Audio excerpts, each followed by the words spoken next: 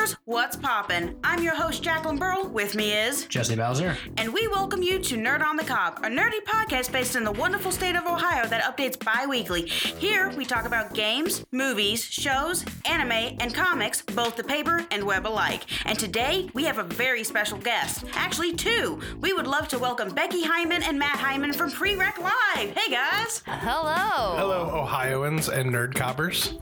It's about time we got some more Ohioans on this podcast. Yeah, we have to stop bringing people up from Kentucky, the lesser of the states. Hey now. That is not fair, and I will not have you down my family like that. Look, there was only one good thing down there, and I already smuggled her back up here. Mm-hmm. I disagree. Lexington is a pretty cool town, and Edward Lee's restaurants are fantastic. There we go.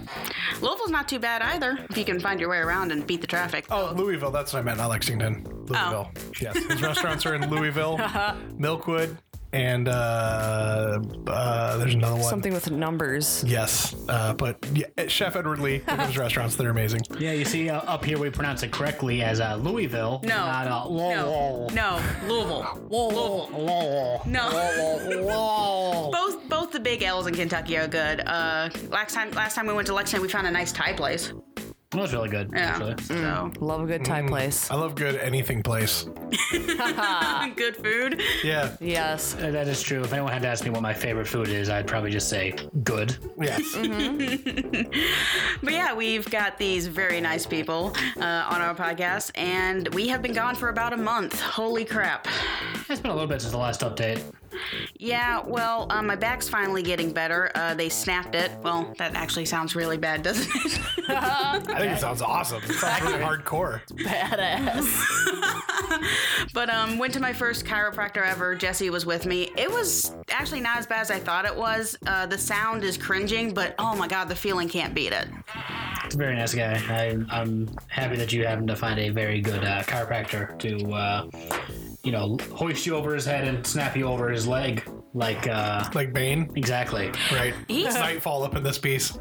If I might say, and this is going to sound weird, but he's definitely not afraid to touch me. And in the past, that's the only thing that's bothered me about doctors. They're always afraid of me. Like afraid of touch. I'm like, no, I need you to understand that the pain is here. Well, I mean, a chiropractor, they got a touch-based area of expertise. It's not like other physicians where they really could get in lawsuit trouble. Yeah, with that's just true. a slip of the hand. That's Yes. true. Yes. No one should be really going to a chiropractor not expecting to be touched. Right. Right. That would be strange. A little bit. Interesting, but strange. Reiki chiropractic. But besides that, we've actually got a couple of fun things. Jesse, you want to discuss what you finally finished? Oh, well, after taking about a year off of playing Horizon Zero Dawn, I finally got back into it and beat it.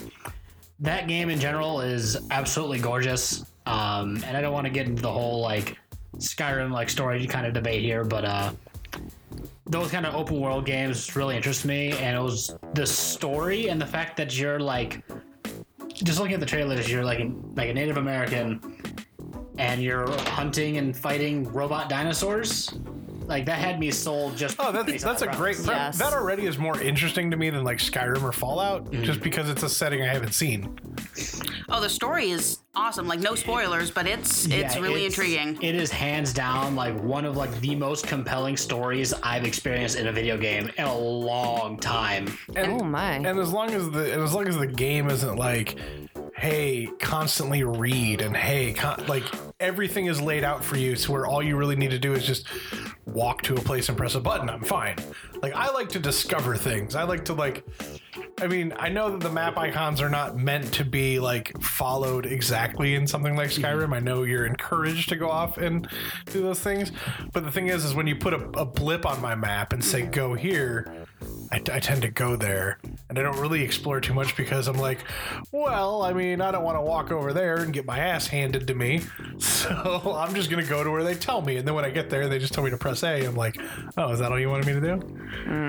Something I did find really cool about the game though is that they do have you can just blow through the game and just do the main story quests running through, but they do reward you in the main quest depending upon how many the side quests you do. Because if you complete the different side quest stories, it actually, you basically make friends with people and they are there to help you in the final battle. Okay. So just little stuff like that I really enjoy. Like, there's a reason to actually like do these side quests besides just their side quests. Besides the fact, I got really into this story because it was one of those games that I liked to watch him. So like, I'd be upstairs and he would stream it, and so I'd be working on stuff while he was streaming it. And he was kind enough, because he could have completely beat it without me, but he was kind enough at the final battle, be like, I'm not gonna play this until you're working on stuff. I'm like, okay. But it's a cool concept, and once again, no spoilers, but like, it's got a pretty neat twist. Yeah, it had me constantly guessing the whole way through. And then like just the way that they kind of like slowly reveal the story to you over time was just awesome. Yeah. And basically as soon as I beat the game, I immediately went and downloaded the downloadable content they had for it, which was nice, because it wasn't like you see a lot in games where it just seems like the downloadable content was stuff that just should have been in the game anyway. Right. It was something that's like clearly here is adds on to the story. Like we kind of left the story pretty open. This adds a little bit more to the world that you already have experienced, and even better, it gives you even bigger and more robot dinosaurs to fight. Yeah. Wasn't it like 8 gigs? Which is a good thing. Oh yeah, no, it was like an 80 gig like update to the main game. Jeez. Yeah, it was awesome. It's huge. But I will say this: the game, the developers would pretentious be the right word? They knew the game was pretty. There's literally like a selfie mode that you can kind of go into where you can like adjust the lighting in the game and like move the camera around specifically so you can like take in-game screenshots, and like they knew like going into it like this is a fucking gorgeous game. People want to take pictures. See, I think Dark Souls is a gorgeous game, but I'm not stopping to take out my selfie stick. Well, you'll die. Of course. That's what I love about Dark Souls. Dark Souls is an open world game that's just like, have fun, fucker. Like you take 5 steps in Dark Souls and the game just like crushes you beneath its boot heel and like spits on you and calls you a worm and then tells you love it. Oh my god. And they're right. And they're absolutely right. But sorry. No, go ahead. Oh no, I was just saying. But yeah, Horizon Zero Dawn. I just like sitting down and play it. So I think it would be something, Becky, you'd love to just watch. Yeah, that's gonna have to be one of our probable purchases when we finally get a PS4, or which we're not gonna get an X1, but No. and we're probably not gonna get a Switch. Depends on what else comes out for the Switch. I'm not going to get a Switch right now. real. I'll get a Switch in a year and a half, 2 years, when there's a stockpile of games on the cheap shelves. And the Switch itself is cheaper. Right. Mm-hmm. I can understand that's been a lot of people's like hesitances just because of the number of games, which I can completely understand. Well, Nintendo has had a bad record over their last couple consoles of like having like this isn't even their strongest launch ever by far. I mean, thank God for Zelda and Mario Odyssey coming out on the heels of it, but like this has been a pretty weak launch as far as I'm concerned. For what I can tell, like you buy a Switch, you get 3 games. Like that's all you have to choose from, and then looking down the pike, I don't see anything coming out that isn't just a remaster of something else. Right. So as far as I'm concerned, like I'll get Dark Souls remastered on the PS4 because there's about 1,000 other games I want to play on the PS4. Right. And I'm finally burning through the Xbox 360 catalog where I go to the game store and I'm like, I've either played everything or I have no interest in playing what's left. But Matt, Nintendo is selling cardboard to families. That they are. You know what? Somebody is going to like just hack that thing immediately, and that shit is going to be out on free to download and print out yourself, like so soon. That is such a gimmick, and It's I such hate a it. rip. Nintendo's like, you love us so much, you'll buy paper. And are they wrong? But say they're not wrong. There's some cool things about that I wouldn't Labo. do it. There are some legitimately cool things. Like the fact that you can make a working piano is cool. Sure, but, you know, just buy a keyboard. Well, the thing I kind of like about it is if you want to introduce your kid to a little bit of engineering and stuff, like this is something that they could at least process. I mean, I'm not saying a lot of kids have that kind of attention span nowadays, but I mean, that'd be nice. That's what I liked the idea about it, was just they build things and they learn how it works and things like that. Yeah, that is pretty And I love cool. you, Jacqueline. I don't want to poke holes in your boat now, But what 10-year-old is going to keep that in any kind of good condition? Which is why I said I understand. Like, it's a nifty idea, but they'd be better off making it out of some kind of durable plastic that lasts than like a cardboard that, like, seriously, if a kid tips his drink over on it, it's ruined. Yeah. And now you've got game components in the cardboard soaking up liquid nonsense.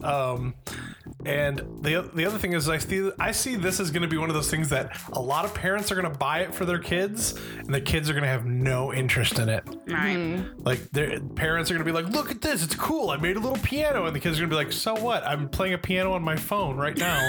Yeah. Yeah, the day and age of today. I think it's a really cool idea. I think there's a germ of an idea in there. But I don't think it's gone through enough R&D to warrant coming out yet, and I think it's coming out because people are starting to lose faith in the Switch.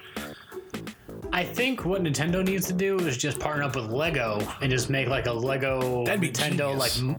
like what was it called? Mindstorm? Was that like the Lego like programming sets that they made? Yeah, that sounds familiar. I mean, I was off of Lego for a minute. I got on a Lego when it was like Star Wars heavy, and like suddenly it was like, what do you mean a Lego kit costs like $1,000? Like, but yeah, man. I mean, I remember like Kinects and stuff, and like the little like what were the little like machinable ones, that like rubber band mechanisms and gears. Oh, I know what you're talking about. Well, like Roboplex? Yeah, I did sell a lot of stuff with that when I was a kid. See, I thought that stuff was interesting. I was afraid of it as a kid. I was like, this is too complex for my brain. But it's cool. Yeah, I think the Nintendo Labo stuff, I feel like that there's a certain air of desperation around it, where I think it's kind of a nifty idea, but it's coming out so quickly and like kind of being thrown out there as like, this is just like a game. This is exactly like a video game, except it's not a video game at all. It's just more kind of like a peripheral that, oh shit, you don't want this either. Dark Souls is coming out. Yeah, I'm excited to see though, like where they're taking the Switch. Like, obviously, it's selling very well. It's already blown past the Wii U. Not that like the Wii U is a very strong console anyway. The Wii U, in my opinion, is almost like the first DS, where it was like, this is the beta, or is it? I still don't even know what the Wii U is. Yeah, what's the difference Like, is it a between console a Wii or and is a it a Wii Wii? U? It's the Wii Plus. Basically, you could reuse all the like the same peripherals for the Wii, and then it also gave you what was basically a miniature tablet that allowed you to play games on it. Now, don't get me wrong, there were a lot of really fun things on the Wii U. Like, we got one, we bought one that came with like a bunch of different games on there. We've also gotten really lucky with the whole console thing, because we usually end up finding people who bought it but then didn't really use it, and then we end up getting like the discounted price, because this dude was like, yeah, we play our PS2 more than this, so you can have this with like the 10 games we bought.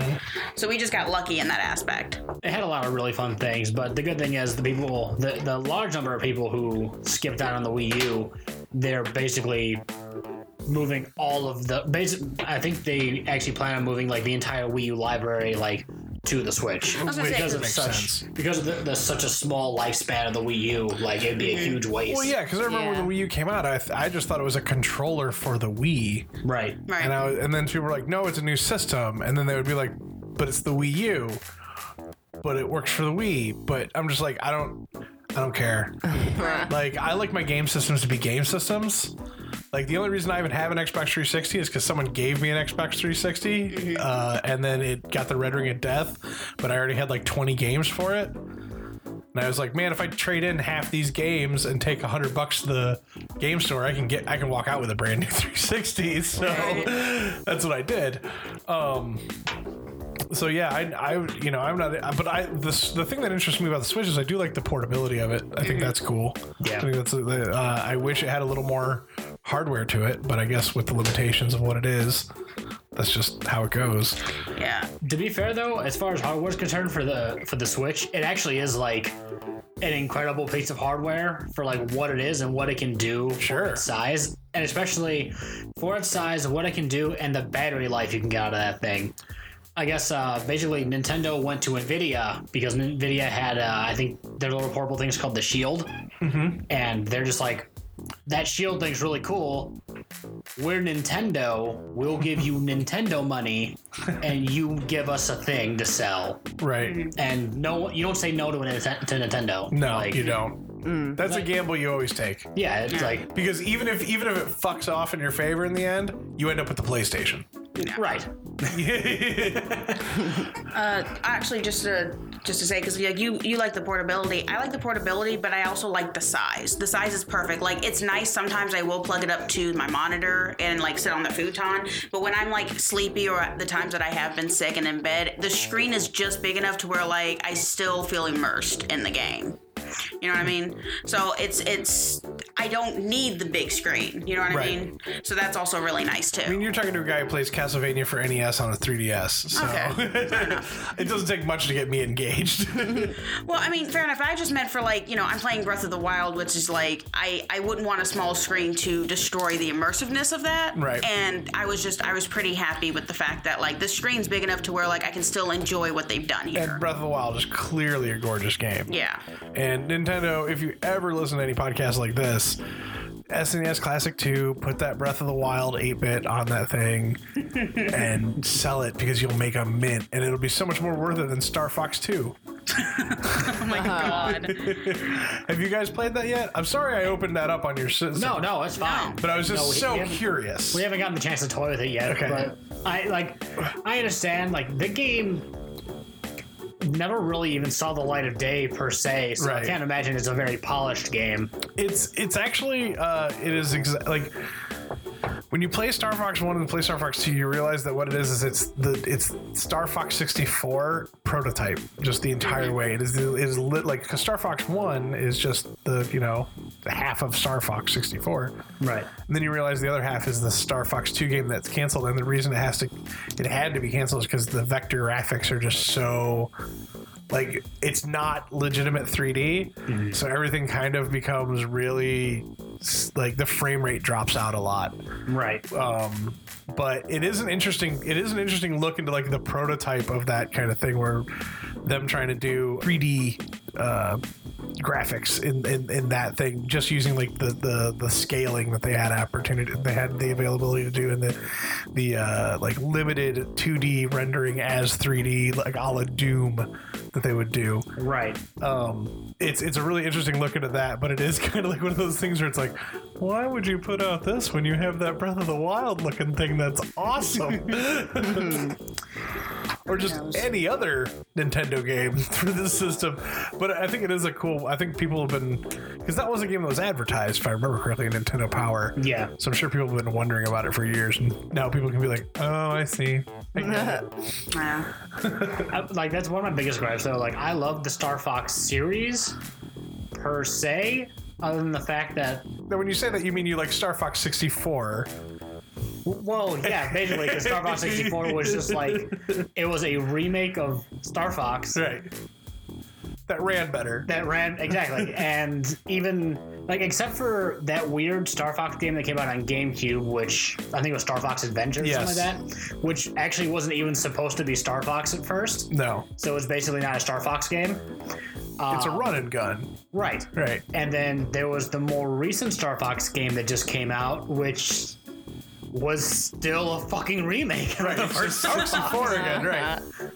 Yeah. It's like they really don't know what to do with the series. Which is insane, because it's like, it's pretty much Nintendo's Star Wars. Like, if they wanted to make it that, they could easily do that. They could easily just make it.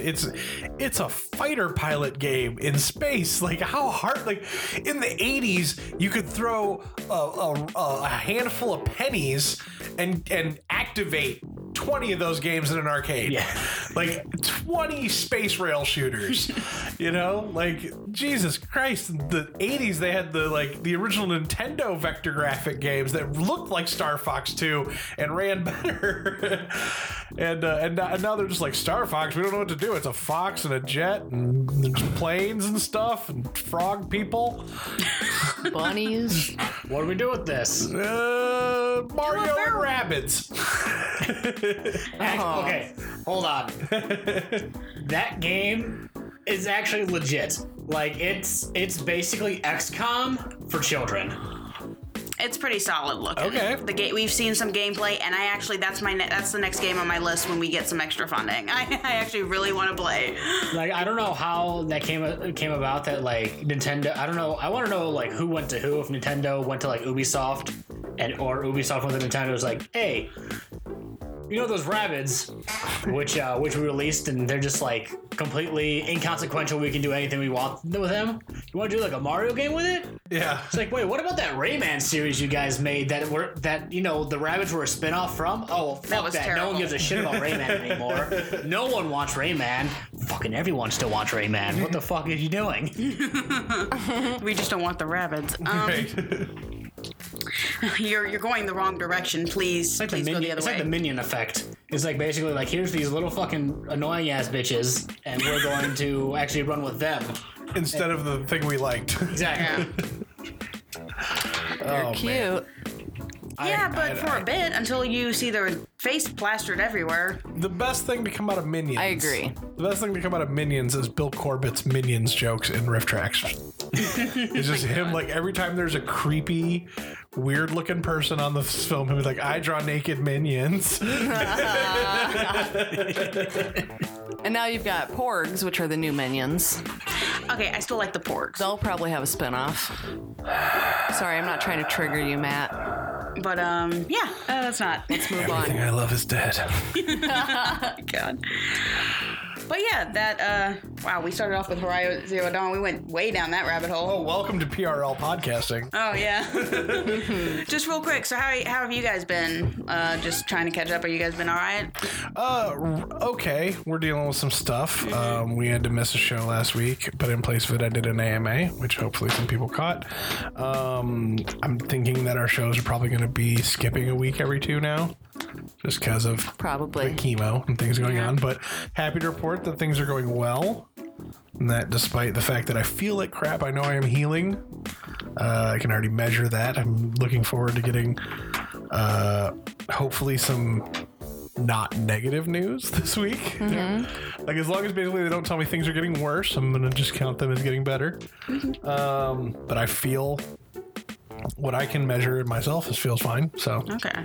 that, I mean, I ain't scared. I got a high survivability rate and I'm young, and they can really pump me full of the goods all day long, unlike these frail old people there. Yeah, man. He is by far the youngest person. Well, and it's my full-time job right now. Yeah, 40 hours a week of Right? Lord. really intense drugs They going should through your definitely be paying bloodstream. Yeah. And That they would will. be cool. They will. Good. When I become a superhero. I am a quarter of the way to Deadpool right now. Yeah. So, like, Well, I mean, those are you fingers going to be crossed. that, or are you going to be Kid Impact? oh man, I'd take either. Okay. I'd take either. I mean, he now Any route to superpowers is okay with me. he now has platinum Yes. running through his blood, Yes, I now have platinum in my blood. and he's I part am- cyborg. I am literally bling. I am platinum cyborg. Platinum cyborg. Sounds like a disco era hero. That's pretty And cool. I should be. I would check that out. Platinum cyborg. Oh yeah. I'd read it. He's got the power to funk. Yes. That is the incredibly worst part about chemotherapy, though, is the smell. Because I smell, like, everything smells different to me, tastes different to me right now while I'm going through this. But on top of that, I get chemo farts. And they're the most horrific, nasty farts ever. They're really bad. And my sweat stinks. And just everything about me is just odorous right now. Oh, I'm like a member of GWAR. What if they smell really good? You don't know. You don't know what guar smells like. I mean, with names like Odorous Orungus. I suppose so. I have to go with Matt on this one. But other than that, yeah, we've been good. And should I bring up the thing from later on the notes, or should I wait? Later on notes. Yeah. It's the bottom of the next section. Oh yeah, you can totally bring that up. It'll be a we good haven't segue. delved into video games already. I was gonna say it'll be a good True. segue. I just don't want to mess up your show flow. No, it's good. No, It's good, bro. it's fine. Yeah, Jesse on the Hunt found us an SNES Classic, And Instantly. Instantly. Like 2 days after, I was like, yeah, if you see one, just keep me hip. Then I wake up and there's a message like, hey, I found one. You want it? And I was like, yeah. He's like, I already got it. And oh boy, I just brought the box down because I like to look at the box. Because so this is a weird kind of thing for me because I never had an N64 growing up, but all my friends did. I was one of those kids who got the Sega because it was $10 cheaper, or whatever it was. And so I played a lot of these games over at my friend's house, and then I only got to play them later in life, like when I had my own money and could go out and like go to a game store and buy a secondhand one and played a lot of these games. So I'm so excited to sit down and play games. You're talking about the Super Nintendo, not N64. Did I say N64? You did. Okay, well, Super Nintendo. Okay, I just want to make sure you weren't talking about a different. When all my friends back? Yeah. So when all my friends had SNES, had Super Nintendo, I had Sega Genesis, and then when like the 64 came out, I was getting secondhand Super Nintendos and playing all these games. And so for me, these are like the missing years of my childhood. Like these are like I've played most of these games at one point or another, but I don't think I've ever actually got to like sit down and play them at my like leisure. Like it's always been like, oh, I'm borrowing this. Yes, I'm gonna borrow this from somebody and play it and like try to cram it in a weekend or something like that. And so now I'm just sitting here and I'm like, oh my god, Mario RPG, one of the few games I have played on like to completion on this over at my friend Josh's house. Final Fantasy 3, Secret of Mana, Mega Man X, Street Fighter 2, Castlevania 4, Super Ghouls and Ghosts. It's all over the place. It's all over the place. I'm gonna lose entire lifespans in this like in this game, like Earthbound. Oh my god. Also, so thank you guys so much. Yes, absolutely. It would have been very cruel of us to give you, as you said, like your childhood for like a weekend and not like give it back. Something else that's super awesome about having this is that on my end, we had every console except the Super Nintendo. Okay. I had never played any Super Nintendo game until Donkey Kong Country a couple weeks ago. Yeah, Donkey Kong Country. On your SNES when you guys brought it she over. She was ripping through it, by the way. Well, kudos to you, because those really barrels well. make me shake. That game, like that whole series in general, I think Donkey Kong Country games like have some of my favorite music from like any of the Nintendo games. They're solid. I love all Donkey Kong.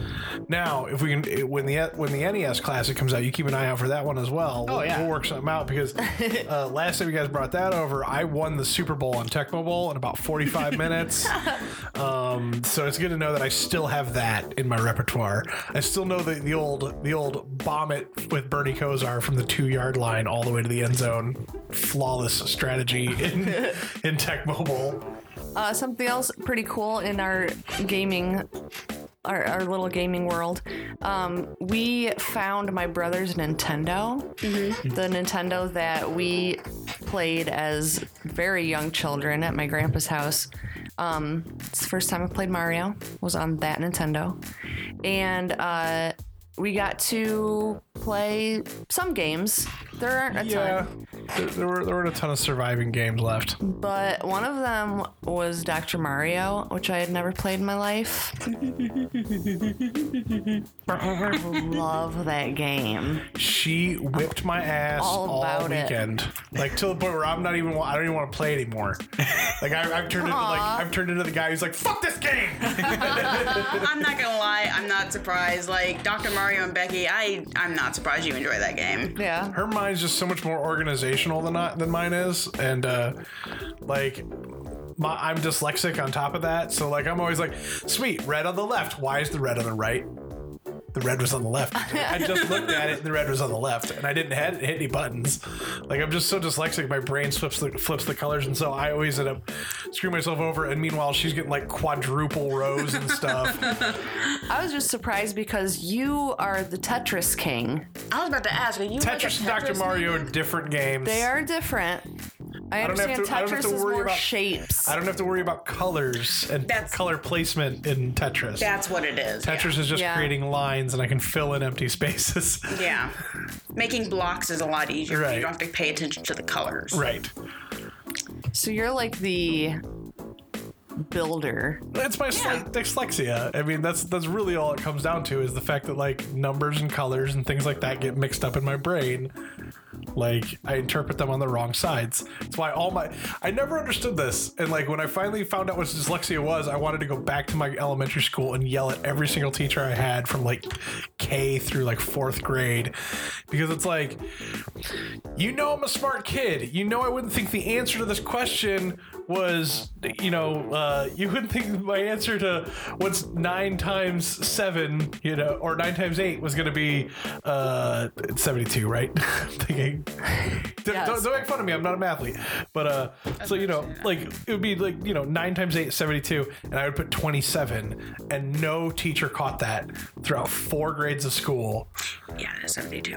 Sorry, I was doing it in my head. Yeah, no teacher would catch that throughout 4 grades of school. That like the reason I'm failing math tests is because my numbers are reversed, Right. and things like That's- that. Sad Yeah. Yeah. that no one caught that. Right. I could have been getting help. Right. Could have had a better life. But no, so yeah, it's that kind of thing. Like, I mix up places. It's so, you sometimes when I talk, it comes through as well because words will jumble up in my head. It's all right. You're the builder of our family. I'm the Oh, organizer. Bob the Builder. Sure. Sure. I hated that show. We are too old for that show. I've never actually seen it. I'm just aware of it. Yeah, same. Yeah, I know but what he had- looks like. I had a That's sister it. born during that age, so Oh, Yes. true. hated that See, I'm show. very intimately familiar with Barney because that's when that was like No. the prime time of my youngest siblings. No. Okay, I have I'm a sorry. really terrible Barney story. I'm sorry. Barney was I literally as a kid, like I didn't like the dinosaur. I didn't like him at all. I refused. My mom tried getting me to watch it. I'm like, no, you will put Sesame Street on right now, Mom. Right now. Elmo's calling me. I'm really wondering what's prompting it, because I've already heard this fact before from watching some documentary on Netflix, but lately it's been passing around online with the news that the actor inside the Barney suit today, now even now for years, he's been teaching classes on tantric sex. And On that's what? tantric sex. What the heck is that? It's like Sting sex. What? Sting. Like the singer? The singer Sting? Oh, I thought like he was gonna have to do something with like bees or something. No. like- No, it's like sex that lasts for like hours and hours, like all day kind of sex. Does Sting like not get down ever or something? No, he gets down all the time. Constantly. Forever. He just doesn't. He just doesn't Complete. stop. Yeah. That's what tantric sex is basically. That's terrible. And tantric sex also has some other weird, I shouldn't say weird, I shouldn't be judgy, but to me they're weird. Don't yuck anyone's yums. Yeah, I'm not yucking anyone's yums. I'm not king shaming here. It's just like when you tell me things like, oh, we practice tantric sex, it's like, well, what does that entail? Well, sometimes like my partner will just blow on my face. It goes, and that'll get me off. And I'm like, I don't understand your coitus. More power to you. My face is not that sensitive. Nor is it hardwired to the rest of my body that way. But maybe if you got into tantric sex for a few months. I wouldn't want that because then what if like I just roll down the window in the car and something like, oh! On today's news, man got into a car crash. More than 11. Yeah, what if There was ejaculate found all over the inside of the vehicle. what happened? Well, we've been doing this tantric sex thing where I blow on his face and it makes him come, so he must have rolled down the window and it's just too much for him. God. Oh, so that's Barney, huh? That's Barney. Yeah, that's Barney. That's what he does now. Which I didn't even Good know. for him. I didn't even know.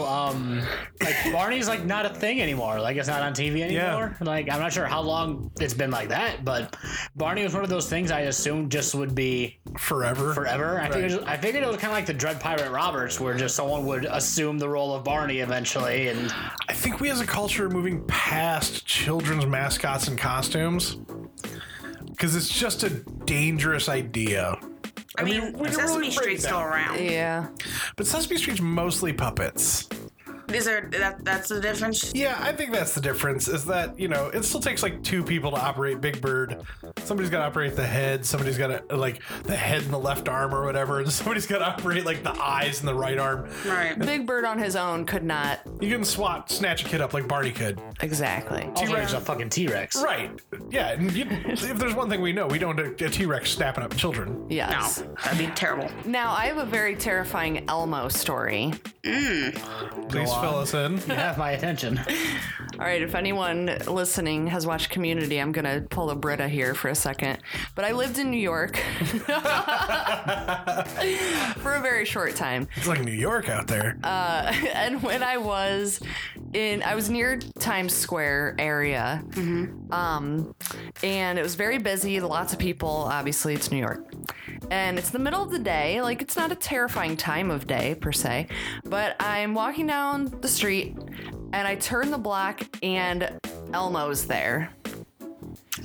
But it's not like cute Muppet Elmo. It's like the secondhand terrifying Elmo that's like the dude who's just bargain out Elmo. Yeah, the like Melmo. Yes. Yes, Melmo. So they visited the shop in Kimmy Schmidt. Right. Exactly. Yes. That's The exactly knockoff what shop. that was. Yep. And I was really close to him. I nearly ran into him, and I was just scared for my life. Yeah, and that Melmo's a meth head. Absolutely. Like, that dude's gonna stab the guy you. in there, yeah, he wanted money or something Right. from somebody. Those are the kind of people that For run up and drugs. like take your picture and then demand money from you. Yes. God. Yes. No.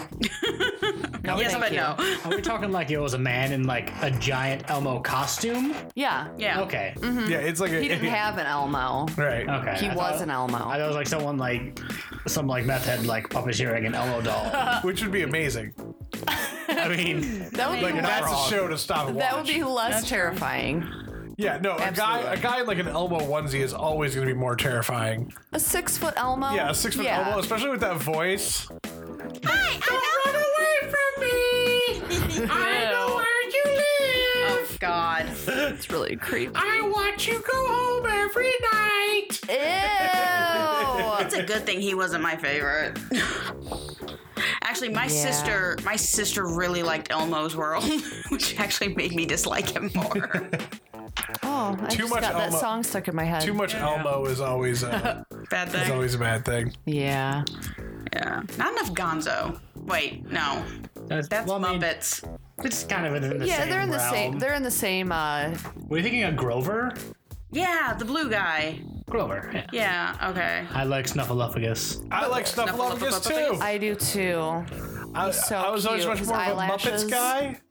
Yes. Like Snuffleupagus is like, I feel like he's more Muppet than Sesame Street. Yeah. Muppet. yeah. Actually, if you like Muppets, do you remember Muppet Babies? Oh yeah. Okay, no, because That was my jam. I've literally had people call me crazy that it never existed. What? Yeah. They're trying to It's say like the Muppet Babies? Berenstain Yeah. Bear thing. No, everybody has. If you were alive from 1980 to 1986, you had to know what Muppet Babies were.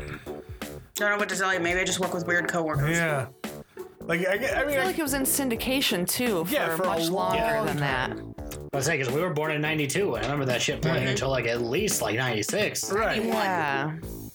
Okay, I was born in 92. You're Yes. older. I remember enjoying Muppet Babies based solely on the fact that Star Wars is in the opening titles. Yeah. Like that was the thing that like sold. I was like, Muppets plus Star Wars, I am in. Muppets plus babies. I'm all about that. That was cute. Yeah. Well, that's when you knew like you really hit it in like children's TV shows. Where it's like, let's make a spinoff where they're all younger. Mm-hmm. There we go. And milk another generation. Yeah, I'm a Rolf the dog guy. Me too. Like he's my fave. I had a puppet. Yeah? My Uncle Boo got it and used to like mess with me when I was a kid, like have him sing and stuff, and then he gave it to me. I don't know where it is now. I'd have to ask my mom if we still have him or not. I'm a Swedish chef guy myself. Pure Great choice. Yeah, in the new MST3K in the last episode, there's a new robot introduced named Growler, who is very suspiciously like Rolf the dog, and he just likes to play the piano.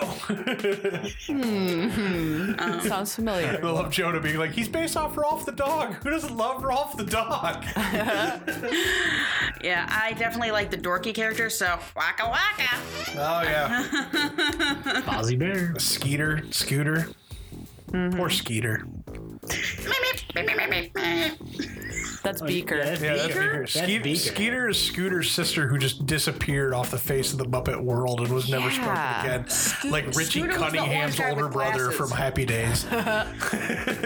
Scooter was the guy with the orange guy with glasses. No, that was wait.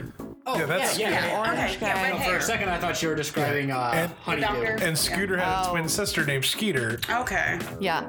Yeah. It's been a while. Who, like the older brother in Happy Days, walks up the stairs of the basketball and is never seen again. Okay, my bad. Except she had more of a presence than Richie Cunningham's brother. Yeah, because she was in more than one episode. Yeah. And she was in Muppet Babies. Yes. Yeah. And yeah, where is she now? Right. Where's the truth about Skeeter? What happened to Skeeter? What happened to Skeeter? We're gonna start a true crime podcast. Yes. Please. We're going over all the evidence to find the guilty parties. It reminds me of was it this Robot Chicken sketch where it was like behind the music with Yes, with the Dr. Teeth and yeah Mayhem or Magic whatever. Mayhem or whatever. Yeah. Oh, Dr. Teeth is another one of my favorite, but like just the design of that puppet is so amazing. Yeah. him and what's the lady's name? I With can't the blonde remember- I can't hair. remember like any of their names. Yeah. Except for like Animal, obviously. Right. Right. I love her. She's such a stoner. Like I want to hang out with that Muppet. That Muppet would be the Muppet Band would be the best Muppets to hang out with. Yeah. Clearly, because they have all the good drugs. Obviously. Look at Animal. Oh my god. My mom liked Animal. Like that was I mean, her I feel favorite. like really, I don't think anyone had a Muppet that they basically didn't like. Because they're Sam all the That Eagle. would be weird. well, yeah, but his purpose is like you're not really supposed to like Yeah, him. he's the authoritarian. Yeah. I was like Sadler and Waldorf too. Yeah. Like those, and watching those shows now, they are the best part. Oh yeah, you relate to Well, them. yeah, more. Yeah, you relate Yeah. to them even more. You're their age now. Actually, I didn't like Sweetums at first. Sweetums? I didn't like him at first. The big hairy guy with the honking nose. The really big furry guy. Yeah. Phenomena? No, Oh no, like the massive. Yeah. he sings Is it- Menomina, but his name is Sweetums. Yeah. I know. Well, yeah, that's why I said Phenomena. That's I the think guy his though. name is Sweet. It's Sweet something. Hold on. I'm pretty sure it's Sweetums. Sweetums. I don't know. I don't know. I didn't like him until they made that movie where all the Muppets were doing different like stories, like The Golden Touch or Okay, yeah, this is the guy I was thinking of. I didn't know his name was Sweetums. yeah, Sweetums. Yeah. Yeah. I had no idea that was his name. Yep. But yeah, I didn't like him until like Sweetums. they were doing That's like cute. those ancient stories, like The Golden Touch or Rumpelstiltskin and things like that. He happened to be in one of those, and he was a really nice guy. I'm like, oh, you're not scary. He did a cook-off against Gordon Ramsay. What the fuck did that I happen? want to see that. I would I'm gonna have to show you guys the video after Yes, this. please Yep. do. Yeah. I'm gonna make a note of that. Do it. Sweetums and Ramsey. Head to head. So I guess before we move on to actual video games, I just want to say we did have a awesome game of D&D, and we have another one coming up next week, and I can't wait, guys. Yeah, we do. Oh yes, I'm excited to be well rested for next week's because last night I got really tired really fast. Unfortunately, I had to cancel out. But from what I hear, my character did kill some badassness. Yeah, your character Thank still God. killed like 4 of 6 skeletons. I'm the tank. I'm the barbarian. As long as somebody had me raging and swinging a hammer, I should be doing fine. I had you. Oh, Yeah. Rook Jawbuster to the rescue. Yeah, thank God you were there because I was just dancing around. Of course, the one thing I actually tried to do, I tried to have a heroic moment where, like, I think it was Becky's character came in and did something, like, almost killed something, but it was like held together. Then I tried to like throw my hand action across the room and just explode it. And I totally missed and hit somebody. You hit me. And it hit you. Appropriate. Yeah, why the heck am I always being hit when you guys like fuck up with your weapons? You know, Line of fire. maybe you weren't running down the damn hallways all the damn time, trying to get us killed. Well, if you weren't to show off with javelins. Hey, if you can do it, flaunt it. I mean, my character, we've firmly established, we didn't even need to establish this as a story point. The dice have firmly established that my character has no sense of vision or perspective. Like, my character cannot see, he cannot see to the bottom of a 1-inch bucket with a flashlight and a ruler. He's fucked. Oh, man. Yeah, I'm very excited for the campaign to continue. Yes. Either one of them, really. Just give me more D&D. That's More D&D is always better than less D&D. Loving it. Yeah, so we can get into video games now if you guys are all ready. We've already. I know, but I got some things to say about the things we watched. Not a problem. So the first thing that we ended up watching was Dragon Ball Fighter Z, or as Jesse has been correcting me all day, Dragon Ball FighterZ. Coming out on PS4, Xbox One, and PC on January 26th. I'm incredibly excited. I'd say I am incredibly excited for the game, which is true. Just dropped yesterday, and I've been seeing a lot of videos of my friends playing it, and just in general being very hyped for the game to come out anyway. Because the animation style they used for the game, it looks like they're just ripped right from the show. Yeah. That's what I was wondering. When we were watching the trailer, I was like, so are they cutting from the show and then showing gameplay, or is this how the game is gonna look? It's just really cool. It's come a long way from Budokai and whatever the other Dragon Ball Z games were from back in PS2 days that I played. I'm a lapsed DBZ fan. Yeah. I made it to the end of the Cell Saga, and that was about it. So to me, this is it is pretty nuts to see all this stuff looking so crisp and clean. And the thing is the DBZ franchise has always had the makings for great fighting games. Yeah. So I would totally play the shit out of this. And this made me want to ask you guys a question. Yeah. Because I'm assuming you guys are probably a little more hip to, at least in terms of overall familiarity with DBZ than I am. Because mine was, I was a Toonami guy who caught it on Toonami when it aired. And if I missed episodes, I really didn't care when it came back around. But I always dug kind of the martial arts of the show and the general aesthetics. So Becky, who I don't think has ever even seen an episode of DBZ. Even though I have a Dragon Ball on my microphone stand. Well, you think Dragon Balls are cute.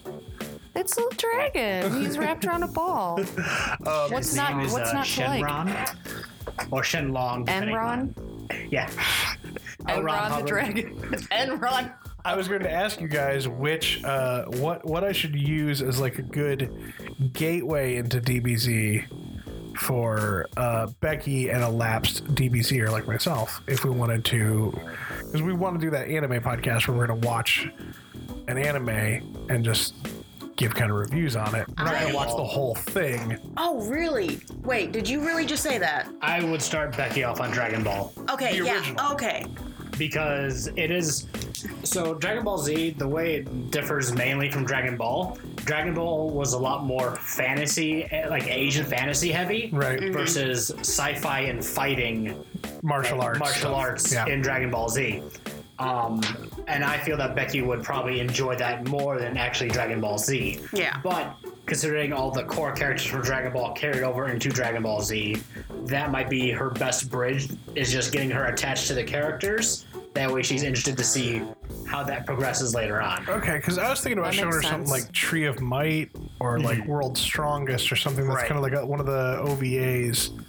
But I don't know which one's in first in continuity or anything like that. I don't think any of them actually have any continuity. So technically, none of the movies are canon to the actual series. Right. Yeah. But there's really no harm in watching them. Right. I figured Tree of Might is probably a good. It's you don't. I think Tree of Might was like the second of the movies. I think the first one was like the Earth's Mightiest, Earth's Strongest, whatever the name Those was. movies have like been ruined for me in the sense of serious tone because I watched the abridged versions. Dragon Ball Z abridged. Like I'm not sure. Those if are you've great. watched it. Yeah, they're so damn good. Yeah, And, they're so like, funny. They are very dry at the beginning because they're still like trying to find their footing. Right. But like Funimation and the team that like behind like basically all the voice actors from Dragon Ball Z like thank Team 4-Star of Dragon Ball Z Abridged for keeping Dragon Ball relevant up until like now where like Dragon Ball Super is coming out. So like they love those guys. And actually I think it's Brian Drummond, the guy who voices Vegeta. Like he was like listening to the abridged video just like, I didn't record lines for this, right? Like, that's me. Like the guy that does the voice of Vegeta for abridged is spot on. Yeah, he's like exactly like mimics the voice perfectly. Yeah, like there's no fudging it. I mean, if the guy who does the voice is wondering if it's him, that's insane. But I'm surprised that he said that, but I'm glad because that's what I was gonna say. Like in terms of what like Becky's taste and everything, Dragon Ball's a great way to get started because Dragon Ball is more story oriented in my opinion, whereas DBZ is great for fighting. Yeah. Not to say that there's not story, but you're there for the fights. Well, and I'm hoping one day we'll get an like a real actual translation of DBZ as it originally was and not the kind of like Funimation tweaked version. Screaming at each other for hours. Yeah, I mean, and it's not that it's that much different. Like the Japanese version and the American versions aren't that much different, save for like a few blood and gore moments and like a few kind of like more sexual or more not for like 5-year-olds kind of stuff that happens in it. But it is one of those things where like if you've seen the original like subbed Japanese import version stuff, then watch like the Funimation Toonami stuff and you're like, oh, there is like 5 extra minutes of screaming in this episode. Like it doesn't happen all the time, but there are just a few episodes where you're like, that is a weird change. Oh, also you're gonna want to watch the Dragon Ball subbed because there was a lot of it because of things that because of coding and things that they can't show or whatever. Right. You're missing out a lot, and it was one of those things where like I want to go back and rewatch Dragon Ball because there's a lot of scenes missing. So, because one of the characters, Bulma, it's not a spoiler or anything, but like to basically get the upper hand on this old man named Master Roshi, like he won't tell her something, so she's like, I'll have you see my panties, and like she's like lifting her skirt and shit like that. It's just, it's nothing gross. It or goes anything into that like that. stuff that doesn't fly for 5-year-olds. Yeah. Right, yeah, that makes sense. It's the same thing like when I watched the OVA of the history of Trunks. There's a scene where he fights King Cold. Yeah.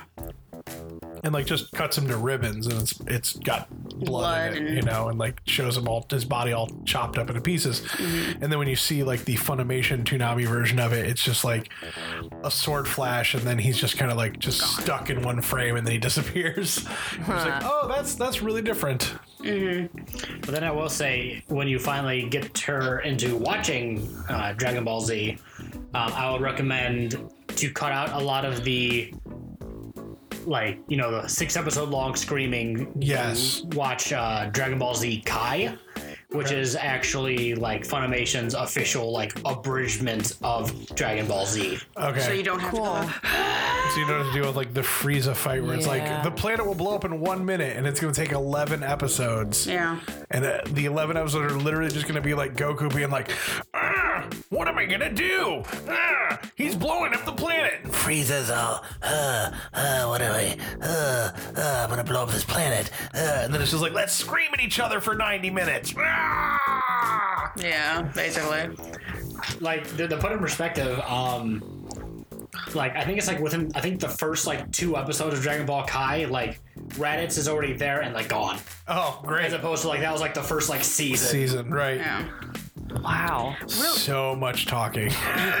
Real quick, just like rounding back to the game, that character, the pink girl with okay, do you know who she is? Yes. There's been fan art of her, and I wasn't confused, but I was like, who is this character? It's like, because I thought it was something from Dragon Ball Super. She's apparently a Majin android. Yes and no, and she actually technically is from the anime. That's Android 21. But she's Majin. So you know how Cell was made up Of different percentages of everybody. right? Yeah. Android 21 is that plus the cells of Cell, Frieza, and Majin Buu. They need to fucking stop. They're going to like. The Red Ribbon Army is forever, hun. You can't avoid them. Yeah, well, you know what? I want to punch them all in the dick. I need to stop doing this. That was the one part of the trailer that I didn't understand. I'm just like, a lot of these characters are way beyond my time with DBZ. Well, if I may say, like, Dragon Ball Super has basically introduced the Marvel concept of there's different dimensions now. So, like, a lot of these characters are from, like, a different timeline of, like, this happened instead of this happening, which came to this outcome. That wasn't super unfamiliar to DBZ, though. I mean, they had timelines where Goku died. They had Gotenks and Trunks and I guess so, but, like, GT I guess it was the way they introduced it because they have Guardians that kind of look over these different universes. Like, they're in charge of making sure, like, this is my universe, stay the hell away. Right. Which they broke that rule recently because I guess they were bored. I mean, like, As deities get. just the way that, like, how ridiculous Dragon Ball Z got, they kind of wrote themselves into that corner because, like, basically Goku became, like, the strongest thing in the entire universe. I am a it's god. Like, well, shit, what do we do now? Oh, well, there's other universes where there are equally as strong characters. right. So, yeah. Also, real quick, because I thought it was funny, the advertisement of Arby's with the Yamcha thing. We can have an entire episode just based on, like, the advertisements that Arby's has been spitting out. Fair enough. They're great. They're really great. But I just want to say that Yamcha thing that had me rolling Oh, for no, a good without a minute. Because oh my God, Becky, I'm gonna tell you, I'm gonna save your heart from this. Yamcha was really cool in Dragon Ball. That's Was it though. He had cool attacks. Kinda. He was kind of a bigger deal in Dragon Ball. In Dragon Ball. Dragon Ball That's Z, why no, it's completely irrelevant. I'm saving her from this because I really liked Yamcha in Dragon Ball, and then he became a pussy.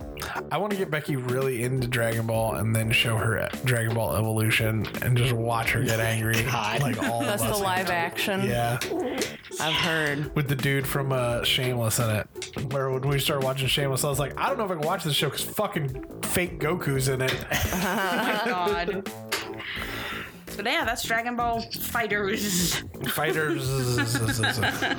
So to carry on into things kind of from our childhood, we have a remake, Shadow of the Colossus, coming out on PS4 on February 6th. Yeah, so it's just like this game, when it was released on PS2, was already like basically like they're like, okay, they're just like right up to Nintendo, like, so what are the like physical limitations of your hardware here? Oh, that's what it is? Oh no, we can make it do better. Yeah.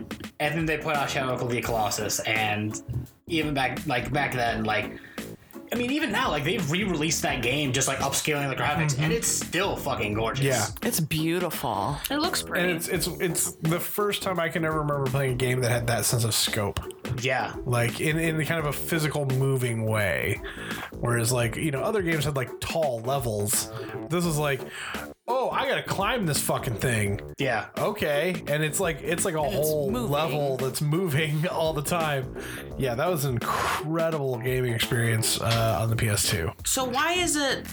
I literally have no background of this game. Why is it called Shadow of the Colossus? Well, because the entire world, like, so there are, what was it, like, 13? I think the original game, there was like 13 or 14 Colossus. Yeah. And they rise up one day, and like it's very kind of literal, just like they're casting a shadow on the land. Like, everyone in this world lives in the shadows of these massive beasts. Okay. And no one can really do anything about them. Except this little kid that's you. Exactly. Yep. Who is, I'm fairly certain, the same kid that you play as in Ico. Okay, I think I've heard you say that once because, like, Troy let me borrow that game and you went on a spiel about that. Yeah, which is also heavily implied that the super young child that you're playing as in, what's that game that came out recently where you're, like, a really tiny child with, like, a griffin that's, like, following you around the Last Guardian. The Last Guardian. Like, it's super implied that is also the same character. Right. Yeah, it's just one of those games where it just at that time in the gaming landscape, you really didn't have things like that, and so that was just such a, like, instant kind of imagination grabber when you picked up Shadow of the Colossus and you're like, oh, I'm going to go climb this like 40-story creature now and fight it while I'm climbing it. Where it is the boss battle is also a puzzle and platformer. Yes. I was about to say, like, at one point during the trailer, I saw him, like, he was, like, hanging on to the end of, like, I guess his sword or one of the Colossus. I'm guessing that's one way to get up there. Yeah, and the kind of cool thing about those is that, like, if you're just like, fuck this, and you just, like, jump and run, like, you're free to leave. Like, you're free to, like, So you're not, like, locked into it. No, not really. Huh. So, like, you can come and go, and, like, I don't think there's any, like, there's no, like, specific order you have to take out these Colossus. I like that for frustration levels, because I hate it when, like, I'm doing something over and over and over, and I can't get anywhere else until I do it, and I get so frustrated. Like, that saves some frustration, because if I can just, like, disengage for a bit to cool down and figure it out later. I've been messing around with Castlevania Lords of Darkness and or Lords of Shadow or whatever it's called, and there's several Shadow of the Colossus style bosses in the game, but they don't play the same way as Shadow of the Colossus. Like it feels a lot like somebody was like, let's do Shadow of the Colossus, but let's not devote a bunch of hardware to it. And I mean, they play good, but it really did make me be like, I just wish I had Shadow of the Colossus. Right. Because like that is much more of a climb this limb than this limb. Like it's just a pattern that you just gotta know when to hold your hold on button. Right. But yeah, it did make me be like, oh, I missed the open-endedness of how you can approach a Shadow of the Colossus. Right. Not that Lord of Shadows isn't without its merits anyway. Because like Yes. I was very iffy about those games when I first heard about them, just because it's just like, well, it's Castlevania by name. It doesn't really look like a Castlevania game, but it's just like it's a restyling and retelling of the Castlevania lore that actually also kind of acts as like a prequel to the entire series, except with a lot more Spanish influence, which is pretty fucking sweet. Right. Like basically, if Guillermo del Toro wanted to take Lord of Shadows and just make it into a live action film, like it'd be right up his fucking alley. It'd be great. Yeah. I'd watch the shit out of it. I think Castlevania is one of those game series that could make the jump to movie really easily. Like all the stuff is there, you just do it. We're doing that right now with the anime series. Yes, the anime is great. Another 8 episodes coming in like May or something. I know. I thought it was Excited. October. Oh my If it's May, goodness. that'd be awesome. I think it's sooner than that. Good. I don't want to wait. All All right. yeah, what's next? 7 Deadly Sins, Knights of Britannia. Now, admittingly, the trailer we saw was really short. Yeah, I'm not too familiar with the actual anime. Me neither. I was gonna say I haven't Okay. really given it a chance yet. I haven't seen the anime. I read the manga. And the manga's really good. And basically, the premise of the story is, I don't think you got a good look at her, but there's this quote-unquote princess that like has run away from her castle because there's an evil in the land, and it's corruption basically. Like there's these like 7 paladin knights or whatever you could call them. Are they the Sins? No. It's the opposite of the Sins. They're the Sacraments? Yes, they're the Sacraments, but they're corrupted. Like their entire battalion's corrupted and stuff. They're using their powers for bad. You know what I mean? Right. And she's just like, no, this can't be happening. So she goes out to try and find the 7 deadly sins who once did good, but something happened like years and years ago that made it seem like they did something horrible and like betrayed the country. And so they've been like lost for like years basically. So she goes out to find them and to find out what the hell happened and to ask for their aid. And she finds Wrath, who is the blonde kid, who is actually very powerful. And I don't know how to explain his power, but it's basically a journey thing. There's, wrath, lust, envy. I've gotten as far as wrath and envy. And envy's just a giant. Like, she's literally a giant. Like, she's just and she, like, loves wrath. Like, it's like, you're my boyfriend. So she's envious of anybody else that comes near her. Yeah. I'll admit I've watched the anime because it just looks like exactly the kind of anime I don't like. Really? Yeah, whenever like I've seen it come up on like my suggested watching, because I'll watch like a few episodes of, like Fate Night or whatever, Fate's Day or whatever that's called, and I'll see some other things come up, and I watched I started Fairy Tale at one point just to see what that was, and it Tail's long. And it has that sort of too soft kind of attitude to it, where it's like I feel like I'm getting suckered into something that's not for me. Yeah. And so I haven't given it a chance yet. I guess I just don't. I don't know enough about it, and I haven't seen anything that made me really want to get interested in it. Like, especially when I see the pig running around. Yeah. I'm just like, yes, this is clearly not a show for me. Yeah. Like, I don't know. The shows I watch don't typically have anthropomorphic pigs running around. Yeah. Except for what's his face from Dragon Ball back in the day. Well, it's like the pig. Oolong? Yes. As far as I know, the pig runs a tavern. I haven't really figured out what her Which role still is. doesn't make sense. Just saying that. Just saying that the pig runs a tavern doesn't make it any more believable. No, that's not. Like I said, I can't. Unfortunately, this is an anime. I literally couldn't tell you if it's your beat or not. Right, I yeah. really can't. Because I haven't gotten that far into it myself. But I've gotten enough to where the story intrigues me. Anything that has to do with sins and sacraments always has intrigued me, and that's what's hooked me. And I want to know what they've done with this concept. That's what I want to see. Right on. What about Full Metal Alchemist? Yeah. But I don't know. I looked something up real quick, but it looks like it's gonna be a fighting-ish adventure because it has an adventure mode where you're actually exploring the land and fighting monsters. So it seems in that kind of way. Huh. So I wonder if it'll be one of those really lazy story-based games though, where it's the adventure mode is just basically read the abridged version of the story while only doing the fights. we'll have to see. I suppose. I'll Because I probably remember look talking back about those Dragon Ball Z games. There were several of those that had a story mode. That was basically all they did. right. But yeah, not too much. It looked really cool to me, but once again, it's just one of those things where I like that story, so I wanted to see what kind of game they were going to try and come out with Right. it. I get it. So that's really all I have to say about that. So moving on. Sounds good. Okay, Owlboy. This is actually a Switch, PS4, and Xbox One, February 13th. I want to say I just love the pixels. This made me want to play the SNES. Maybe just want to say, forget the podcast, and we're just going to go play SNES. 'Cause to me, So retro. that's what video games look like to me. Yeah. I know that's a video game from the second I look at it, and I know it's not going to expect me to do anything other than play it. It looks really awesome. Matt Hyman's. Now that's what I call video games. Right.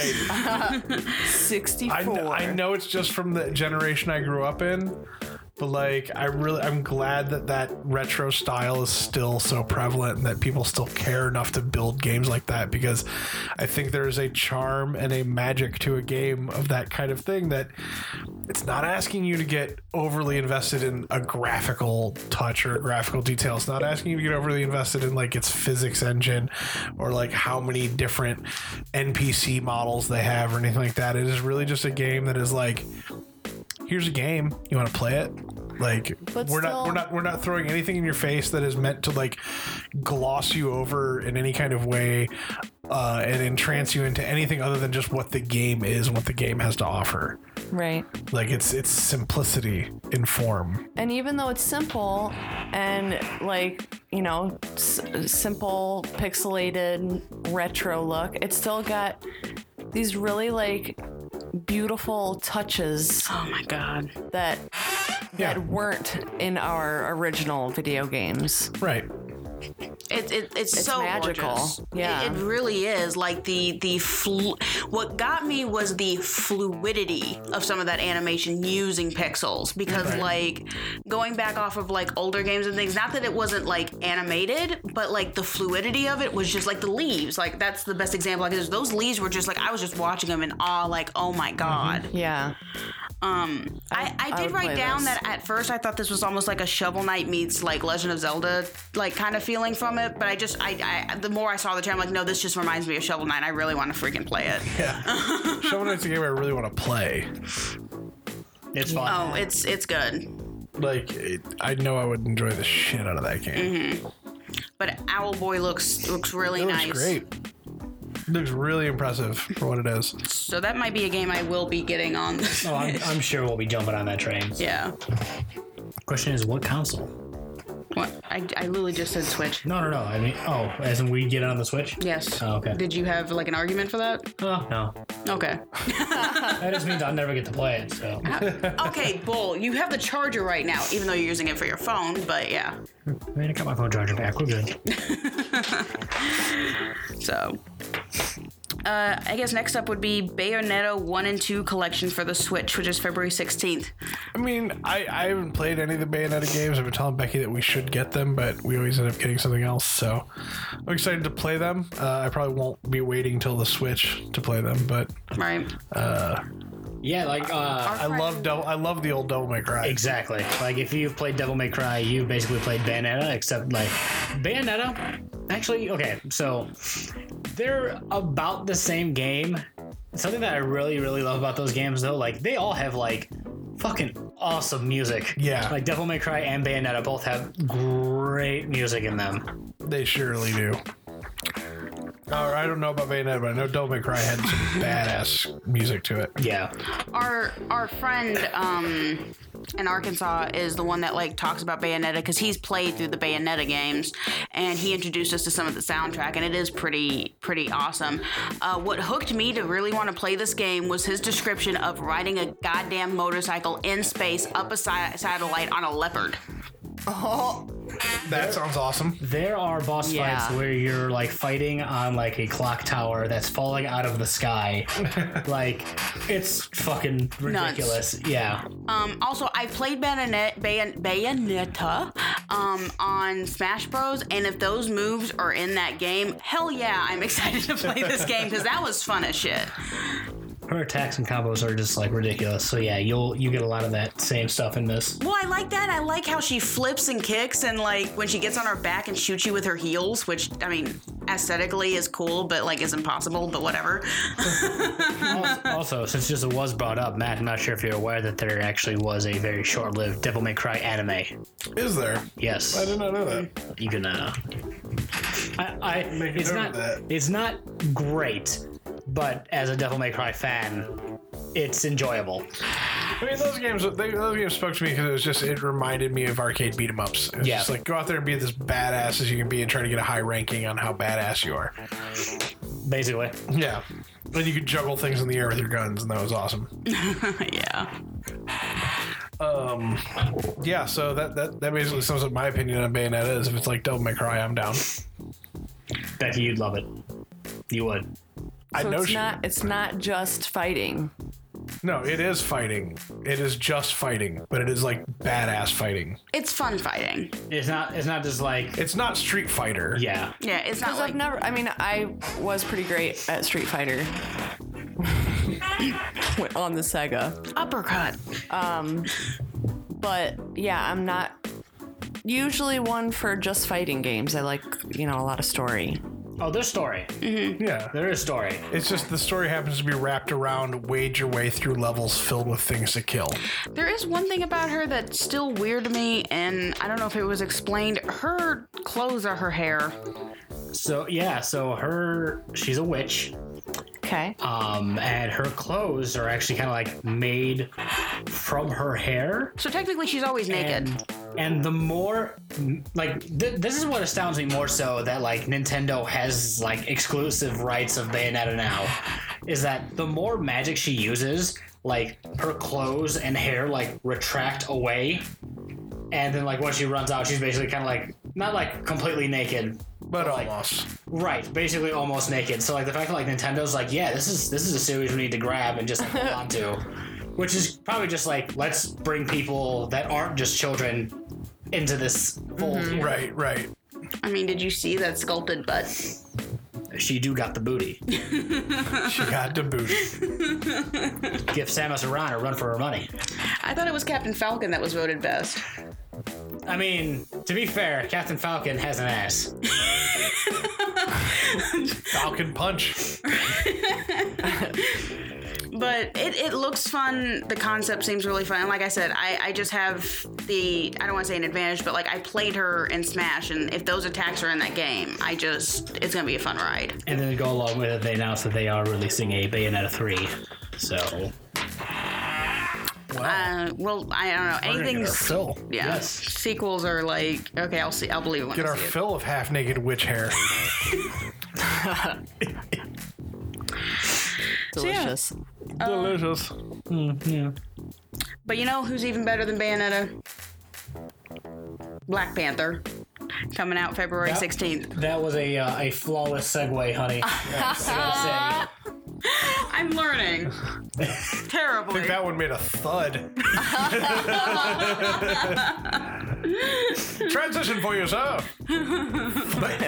but yes, I too am very excited for Black Panther. I am as well. Me too. That was Like actually, terrible. for my notes here for Black Panther, I actually just wrote excited followed by 3 exclamation points. Yeah, I just wrote, I can't fucking wait. I'm just excited for this movie. I will say this already, though. I'm getting the feeling like we're gonna have the same Marvel villain problem, but I think Michael B. Jordan is a good enough actor to probably carry it through. But it does look like we're just getting another origin movie where in the end of the movie is the villain. The hero takes on a mirror version of himself. Yep. I am curious to see because they've been building up Ulysses Klaus for like Yeah. a number of movies, and it still doesn't look like he's like the main villain in this He's a movie. sidekick. Right. Just hanging out the side of the car. Shooting Yeah. things, yeah. So, Becky, I wanted to bring this up. This is probably the one and only time where I see skydiving and I'm not nauseous. It's the sickest thing, and I could watch it all day long when he falls out of that plane. Badass. And I don't know why. It's the way he does it. It's the way he does it. You Oh, yeah. okay? That's because he's Black Panther. Yeah. He's just falling right. like straight, like a shot. He's not doing the preparing Right. to jump. It's a fluid thing. It's not falling with style. It's just fucking falling like a boss. Right. Like a boss. like a missile with his arms crossed.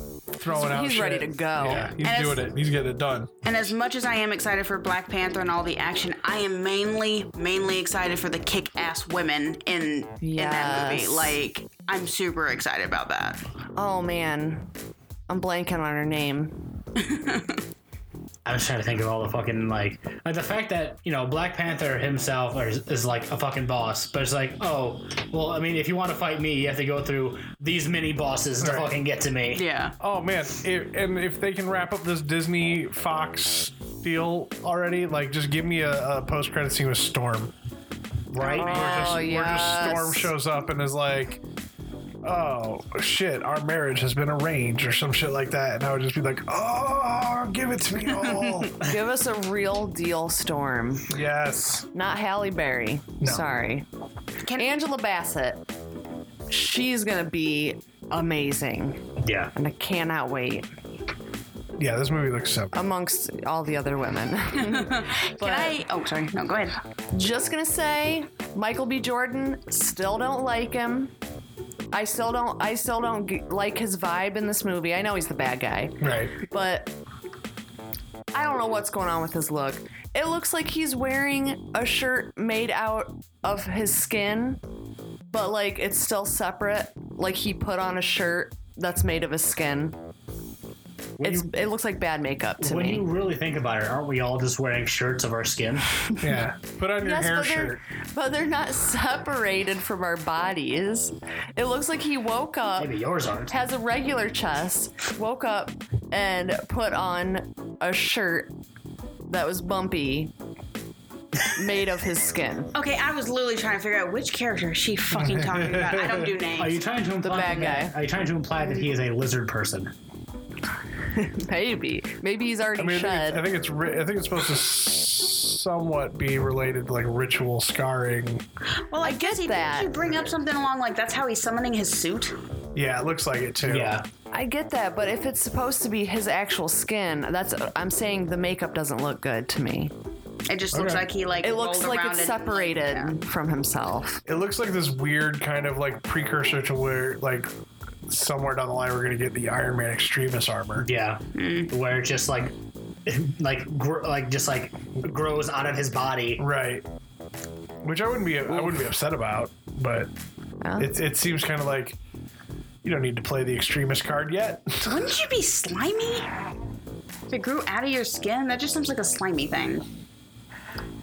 slimy if metal came out of your skin? I don't know. I feel like it would be gross. I don't know. Like, is it coming out of you? Are you serious? Like, out of your skin? They're nanobots. Yeah, there's like nanobots inside of his body that basically like come out of his pores. Okay. And become the suit. Okay, no, I was imagining like lifting skin for some reason. No, he's not like a fucking transformer. The Avengers roll out. So this is the Iron Man extremist? Yeah, extremist, not extremist. Extremist. Oh my god. Is something that could really happen because nanobots are Oh yeah. now. I mean, the better writers who have taken Iron Man over the year have always kind of like focused on the modern tech in terms of how they portray him. Yeah. So They've always kind of taken like tech that we currently have and then like extrapolated. exactly just go beyond with it. Which I mean, most of our technology that we have it just comes from like nerds reading or seeing things in their childhood and being like, Right. I want this to be a real thing. Yep. Right. Then they fucking make it. So it shall be It's like done. we don't get the cell phone without the tricorder. Exactly. Like if somebody wasn't just sitting there being like, I want to make a tricorder for like 20 years, we never would have had a cell phone. I just want to talk about aesthetic real quick. I am also really stoked to see his city, like that whole like mix of Yes. like futuristic African like tradition, that the outfits, the city life, just what it looks like the aesthetic to me. I'm like, that looks fucking cool. Oh, the movie looks gorgeous, just Yeah. hands down. Like, Also, I'm obsessed with their accents. Yeah, that's the thing though. So like, they go as far as just like, okay, well, we don't want it to be like, oh, well, we'll just take a specific accent from like, you know, one region. from like the Congo or something. Exactly. Right? They're just like, let's kind of like just kind of mix things together here and kind of make it believable that it's its own place. And that it's also kind of like this, like really almost royal accent. Yeah. It does like, and I don't mean to have this come off in any kind of bad way, being a white guy, but it's just like, you know, I've grown up, I've watched movies like The Gods Must Be Crazy and like Congo, and like, you know, I've heard people with thick African accents who are even taking an accent and playing it up so that dumb white American audiences are like, oh look, that guy's African. But like this version of an African dialect, which I'm like Jesse says, and I'm assuming he's correct in saying that it's kind of a homebrew mix. It does kind of have like the air of like gravitas that like Shakespeare's English has. Yeah. Like when it's spoken, it has just like that weight and like that kind of like power to it that it makes you perk up and listen. And that's a really amazing vocal trick that they've employed. Finally, I'm looking forward to the music. I'm looking forward to seeing how that's going to play. Oh yeah, it's gonna be great. Yeah. Well, like, I'm definitely learning that watching these superhero movies, like, I've never been a big rap person. That kind of genre of music's never been a big part of what I listen to. But, like, I mean, Luke Cage had me, like, the music in Luke Cage gets me, like, pumped. Like, when we were watching Defenders and Luke Cage came on the scene and, like, you know, the music started playing, like, I literally sat up on the futon and started going. So hearing it in Black Panther, I wasn't really sure, but then about a minute into it, I was like, okay, yeah, no, this really fits Yeah, I'm what they're digging it. doing. Okay. Yeah. So Yeah, kind of going with the whole, you know, their voice kind of carries like gravitas and just like, you know, you perk up and you listen to it. Like it actually makes me think of like just like James Earl Jones, Yep. like in Coming to America, like and just him in general. Like he speaks like you just yes, Yeah, you zero right in on Yeah. that. Right. I mean, he's the voice of terror for an entire movie series, and like he is just a voice. yeah, Yeah. In Darth Vader, and like we talk about, like the gravitas of his voice just makes you. I gotta pay attention to what this guy says. If I hear nothing else in this movie, what the big black guy says, I'm listening to. So then the flip side of, you know, a Marvel cinematic masterpiece. On the other side, we have Early Man coming out February 16th from the creators of Wallace and Gromit. I'm excited. I'm really looking. I loved Wallace and Gromit when I was growing up. It was some of the most wonderful animation, and if it taught me anything, it was expression in a character. You know, like we need this movie right now with all like just like the crazy like blockbuster like action flicks, everything is like being thrown around. Like it is nice to see just like a down home, like back to its roots, just claymation, simple comedy. Yeah, Like, you know, if anything, it's going to be charming. Yeah, and refreshing. I gotta say this: the one thought I had on my mind, and I don't know why this popped into my head like 4 times watching this trailer, was just like, somebody needs to make a Dilbert claymation. Yeah, Like, I'm not even that big of a fan of Dilbert. But when I see like this animation and claymation style and the character designs, I'm just like, everything looks like Dilbert to me. It works. It's the style. Yeah. But damn, like Early Man just looks, like you said, charming. I know I'm gonna be a giggly mess because I know me. I'm a dork. I'm a nerd. And when it comes to these kind of movies, I'm a child. I literally revert. Like sometimes, it was Wreck-It Ralph. I'm in my seat, and Jesse had to tap me every so often because I'm in the seat like. Bouncing. And I don't mean to, and I don't disturb people. I don't ever do that to people, but sometimes I revert back to my childlike whimsicalness, I guess.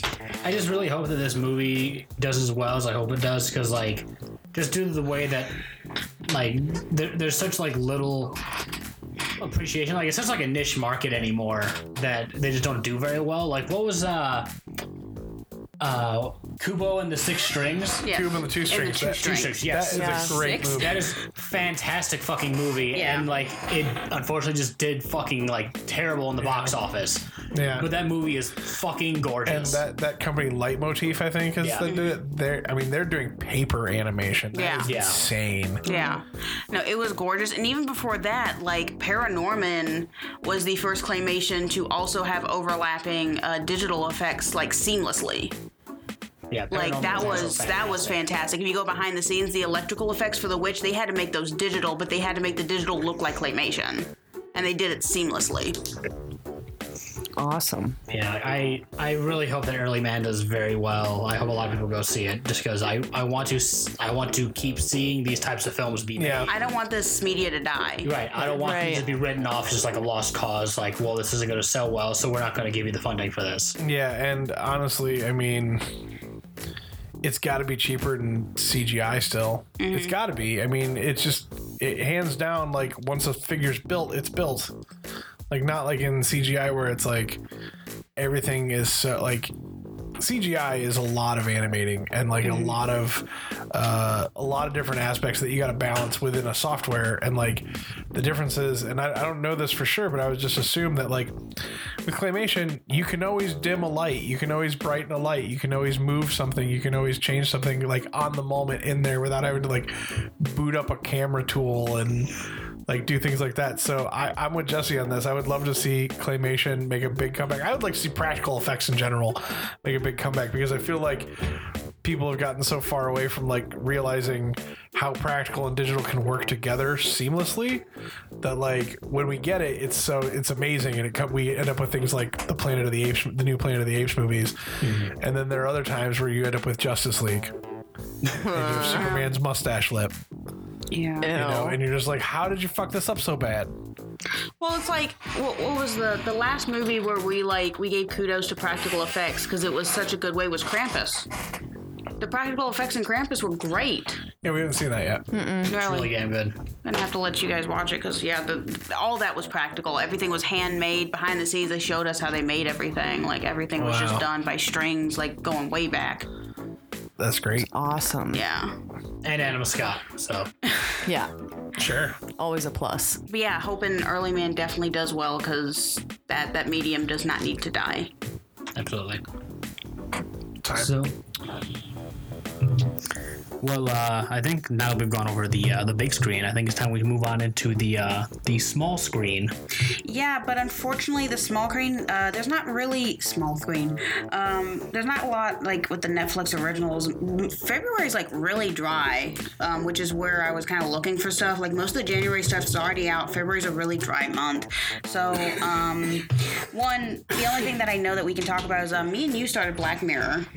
Yeah, we're at the start of season 3. Yeah, and it's been fun so far. Definitely a nice mind fuck. Yeah, it's been a trip. I know you guys have kind of started a little bit. I watched the first episode. Which is a great episode. Yeah, I enjoyed it a lot. And then Becky went off and watched the rest of the show without me. Which is fine. I do the same thing to her on other shows. It's true. And I've been like watching a lot of anime and stuff. And most of the things I watch at this point are kind of absorb ideas for other things I'm doing or working on or thinking about. So Well, since we've Black Mirror just hasn't hit my my need to like absorb it yet. It's I feel like that's a show that you really have to be in the mood for, in the right mindset Yeah. for, because it is so fucked up. Yeah. It's not a show that you can put on for background noise by any means. You need to pay attention to it for Right, sure. yes. Becky, I know you say the first episode's your favorite. It's my least. It really is. It's my least favorite. Like, I 100% feel that they made that episode to show everybody this is as far as we're taking it. This is the weirdest stuff that we're gonna show. It's gonna be weird, but this is our line. I feel like that's what the first episode was supposed to show. I don't even know if I would necessarily call it my favorite episode, but the reason why I like it so much, and it is obviously extremely disturbing. I don't think I'm going to be spoiling anything for anyone because it's the first episode. So many people have talked about it, but just in case you want to watch it and you haven't, spoilers ahead. What I liked about it was towards the end, when the princess has been freed, before you find out it's before he even committed the act. Yeah. And it's like, what the fuck? Well, like, and I just love that moment, what I felt when I saw that. well, it's like it's just like that blonde woman said. Like they were just trying to send a message, Right. which is sickening. I'm sorry, it's just sickening. The only thing and it always confuses me. This thing. Why did he hang himself? No, I mean, Well, pig. No, it wasn't the guy who No, had the guy sex that with the caused pig. him to fuck the pig hung himself. Yeah, probably because if he would have been caught, he would spend life in prison. Fair enough, because he Message did have. delivered. And that was probably the only thing that he wanted to do in life. That was like the biggest thing for him, I'm guessing. Yeah, I mean, on the news channel, they described him as like some sort of like really abstract artist or whatever, and yada Right. yada yada. Right. So maybe this was his last hurrah. Yeah, it was. Yeah, last hurrah indeed. God. Quite a hurrah. The only thing that I think was a cinematically, or the way it was shot, was when they're covering the news of the 1-year anniversary of it happening, and the couple is like out and about doing their usual like, oh, he's a minister, so we're gonna do like the public feel around and whatever. And they say, I can't quote it exactly, but he's just like, and it looks like despite that a year ago, he's still going strong and he's still doing well, which proves that it cannot break a man. And as soon as the doors close, like the woman is just like heading right upstairs, not looking at him, not talking to him. Obviously, his house life is just completely wrecked for the rest of his life. Right. Which I have kind of an issue with that, because I don't know, as a wife, like if I were in that position, and that's the only option that he had to save the princess of their country, I feel like it would take a while to like get intimate again, for sure, but Yeah, that's an image you're not going to soon forget. right, but I wouldn't just shut him off from my life. I was gonna say, he even said, like, I love my wife and I love my daughter. Like, it's not something he wanted to do. Right, that's the thing. So I disagree with her position. And I don't know, like, when she tried calling him, like, I didn't blame him for not wanting to talk to her. I mean, he's like, he just fucked a pig. He's throwing up. Like, I wouldn't feel like talking to anybody right now either. No. Okay, honey, this is going to sound weird, but I need you to wear this snout tonight. Oh my God. See, then that's when it would be an issue. Yes. That's when it gets weird. But yeah, I mean, just no spoilers, obviously, because Matt hasn't gone that far. But the rest of the series has been pretty nice, and it's even, I actually like it being an anthology. Like, everything's kind of its own thing. Absolutely. It looks like season 4, which is the one, we're talking about coming out, or it is out this month. Yeah. Is completely different. Ooh, I don't like the sound of that. I don't think it's in a bad way, and I'm not sure if it's still in the same vein as I think there's still the technology aspect to everything. I think I haven't seen it yet, but they just look different. Like the first 3 seasons are really dark, like visually, and dark source material as well, but like the first episode of season 4, it looks like Star Trek. Looks like the original Star Trek. Right. Actually, that was kind of confusing for me when I was looking through, and me and Jesse were about to start. And of course, it starts you off with the newest season, and I'm like, do I have the right thing? Yeah. Yeah. So I don't know. That could just be, they're on a stage or something. I've actually heard a little bit about that episode from because it's an anthology. I don't have problems with friends telling me about what an episode is about because they're not really linked. Right. So yeah, he told me about that episode, and it's apparently about a guy who's like a giant, basically like more or less a Star Trek nerd, a super giant Star Trek nerd, and basically hates the real world. So he creates a virtual reality, like Star Trek themed universe, where he's basically kind of God, and like is just kind of like putting people from his real life into the game world, so that he can just mess with them and fuck with them and hurt them. And so it is still technology based. Yeah. Oh my God, it's Sims. That's interesting. Well, you know what the Black Mirror is? The Black Mirrors are cell phones. Oh. No, I had no. I seriously like never understood what it was. Yeah, I never even thought about. Like if you just look at your cell phone, it's a Black Mirror. Yes, it is. Huh. That's interesting. Cool. That's where they get this from. Which makes sense because like there's definitely a theme of technology in every episode. Yeah, for sure. Yeah. That's messed up. Of course, no spoilers, but Matt, I personally really want you. I can't wait till you watch White Bear because that's a good one.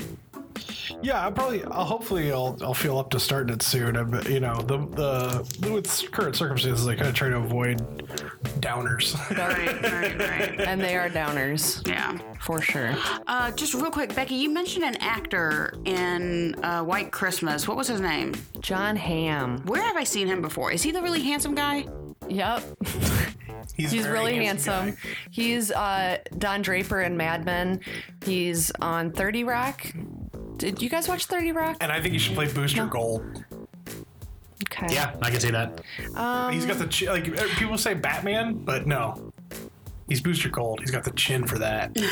He has got a chin for days. I just felt like I'd seen him before, but you know what? Now I think about it, I think I'm confusing him with the voice of Kronk. You're confusing his face with a Patrick voice? Warburton. Yeah. Oh, I can see that. Yeah. I can see that a little bit. But Jon Hamm, he's been around. He's been in things you've seen, I'm sure. I'm sure. He just looked familiar, but it was Did you watch Wet Hot American Summer, the series? No. Did you watch 30 Rock No, they didn't. or Parks and Rec? Yeah. Okay, in Parks and Rec, he's in one episode. He's like Leslie's handsome assistant. Oh, in the yeah. later seasons that gets fired like immediately. Right. Okay. Yeah, Very small role. yeah, very small role, but Okay, that's probably he's where also in Baby Driver. He's Buddy. Buddy. He's the main bad guy. Oh, yeah. That, you The- know the what? guy That's that's probably not- actually That's where I it. remember Yeah, him. the guy that's not Kevin Spacey. Yeah. Yeah. That's probably exactly where I know him from because I'm like, it's hard to forget a face like that. Yeah. It's a very beautiful face. You know what? After seeing him as Buddy in Baby Driver, I could also see him as like a new Punisher. Although I really like, Oh, John Barenthal I like all John the way. Bernthal a lot. Yeah. I love Bernthal. But I'm just saying, like, you know, if they were like, we're gonna redo it in the movie universe, I'd be like, if they were like John Hamm, I'd be like, I'm not disappointed by that. Okay, yeah. I feel like John Hamm was the only real big name going into Black Mirror that I saw in the first 3 seasons. But it looks like season 4 they've got some big people who are interested. We'll have to see. I like it when I don't know things and things like this. I don't know.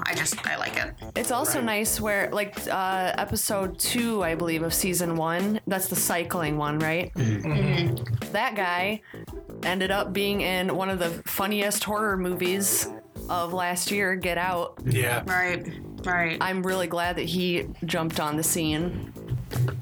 Like I said, like I don't mind seeing actors, but then like when I know the actor, like my mind's set on the actor. Like, okay, what role are you playing? How are you playing it?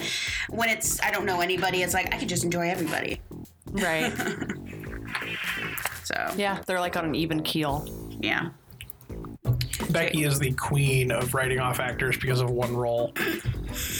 Yeah. Yes, I am. I'm getting better at it, though.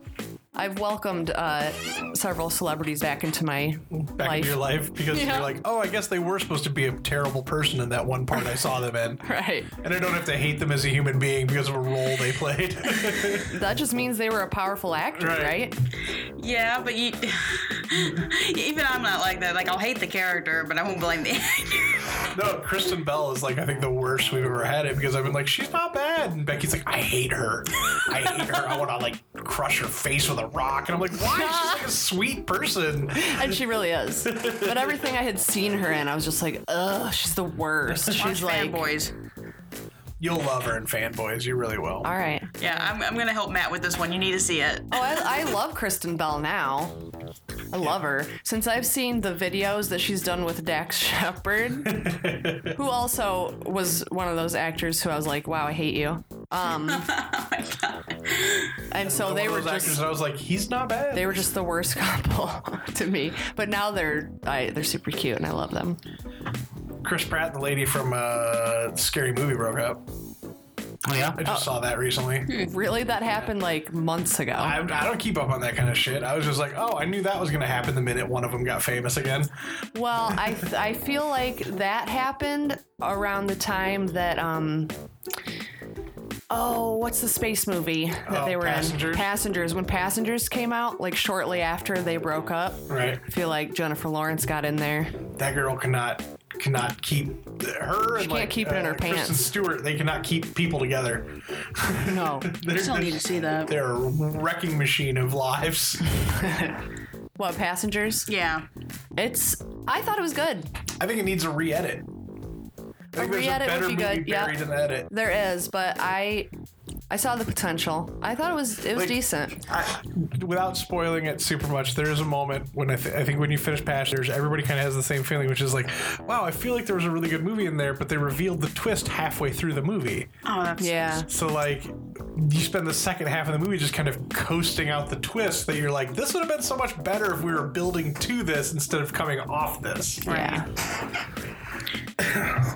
Oh, go ahead. Scary movie girl. I will say, as far as like just famous people being in recent Netflix things, I heard that I've been hearing a lot of bad things about like Disjointed, which makes me really upset because I love Kathy Bates, and so when I saw that she was going to be in a Netflix original series, I got excited.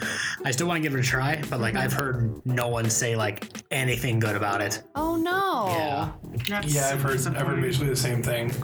Everybody seems to be off on the Kathy Bates Disjointed train. That's sad. Yeah. Yeah. We're also big fans of Kathy Bates. Joe especially. Oh yeah. yeah. Joe's a huge Kathy Bates He fan. loves his Huge. Kathy Bates. Yeah. Probably Huge. shouldn't be too close to his mic like I am. Huge Kathy Bates fan. Huge. Do you want to roll on into your next choice here for Netflix originals? Yeah, so this seems to be a pattern for the last couple of shows. I put something on that everybody enjoys and we can talk about, and then I just put something on there that I want to talk about because it's my taste, and I understand I have a weird, unique taste. You're allowed to have whatever taste you want.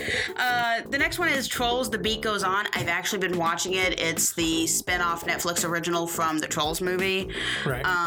It's pretty cute, and honestly, they did that thing where they understood that adults are probably going to be watching this with their kids. So there's some stuff in there that it's just like it caught me off guard. It's just really cute. They obviously they can't 3D animate it, so obviously it's in 2D, but the style's actually not as like wrenching as some spin-offs can be when they have to do that, when they have to cut back the animation. I just like hearing the music, so. There is a lot of singing in there, which isn't annoying, surprisingly. They do sing a lot. My thing is, I just recently watched an episode. I don't know if you guys have seen the movie Trolls or even remember anything from it. I really want to. It's on our list. Well, there's this tiny yellow troll called Smidge, and I don't know. I'm gonna call it an it because I can't tell which one it is, but long hair, whatever, and he just goes, "Oh my god," in the movie. Well, they give him a personality, and it's a scary personality in the show. That's awesome. Oh god, sorry. In the recent episode I just saw, apparently he's never more than 10 feet away from Princess Poppy, and Princess Poppy's like, we need to talk about that, but not right now. But you can't just be 10 feet away from me, constantly watching everything I do. Now, is Anna Kendrick still a troll in this one, and The Beat Goes On? I have to look it up, maybe. I'm guessing she's the voice actor of Poppy. Is it Poppy? The only thing I've ever seen from Trolls thus far, because I haven't watched the movie yet, is when she sings The Sound of Silence. Okay. And I loved it, and I was like, I need to see this movie because it's Trolls, which I grew up with. I loved Trolls. Loved me some Trolls. And I had books. Is it about treasure trolls? There was a book called Too Many Trolls. Like the old stupid treasure troll toys? Is that what we're talking about? Yeah. Yeah, trolls with the hair. Yeah. They made a movie out of that. You didn't know that? And it's supposedly really good. Now hear me out, Matt. I was the same way when I heard that they were making a Trolls movie. I was like, what the fuck is this shit? But it's I own the movie. Okay, I own it. It's a good movie, and this Beat Goes On series ain't that bad. Yes, but Jacqueline, in my defense, you were also talking about getting childishly giddy during Wreck-It Ralph. And bouncing in your seat, and I'm not judging you by any standards of that. I'm just saying sensibilities are different across people and experiences. And to me, when you're oh, it's a movie about treasure trolls, I'm just I saw the Lego movie, and that's all I need of that kind of thing. Okay. If it's not better than the Lego movie, I'm really not.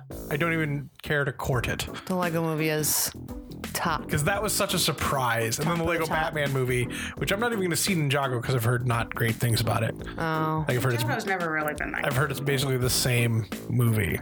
Yeah, that's kind of what I was worried about with the continuation. That every it basically be essentially what I've heard is that the Lego movies are now just a franchise about bad fathers.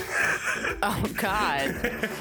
That every movie is ultimately about a bad father figure having to fix his relationship with his son, and that's kind of what all these Lego movies are about. And it just sounds like somebody's got some baggage they're working out. Yes, it does. No, and I'm sure if Becky watches the Troll movie and is you have to watch it, that's great. But Troll Hunters for me. Okay, I get that, and I want to see that too. That is more my speed. To be fair, I have to clarify, it's not about treasure trolls per se. I don't know, there might be treasure trolls in there. No. That's what we called them when we were kids. Treasure trolls are the ones with the jewels for bellies. Yeah, no. For belly buttons. Oh, These are just regular naked trolls, right? Well, yes and no, because But no, I have to tell Becky this right now. I think they may have replaced the belly button jewel trolls with like glitter trolls. Well, no, I'm fine with that. There have been glitter troll collections. Okay. Just like you had those weird like giraffe-looking trolls that also came out. They did that as a joke. Like behind the scenes, they did say that was on somebody's desk, and that's the only reason why he's in there. Right, but I'm just saying that is like a series of trolls that came true. out. I did have a glitter-haired troll. I had a couple trolls when I was younger, and I also had 2 VHS tapes that were the trolleys, as they refer to themselves in the VHS, singing to different popular songs. Okay. Like there was one where someone stole the sun and locked the sun behind this giant door, so it was them like on their way to the door to release the sun. And the entire time they're singing kind of very along kind of the same lines of this movie. They're all singing like, popular songs on the way there. And then there's another movie, like they end up like singing like Love Train and shit like that.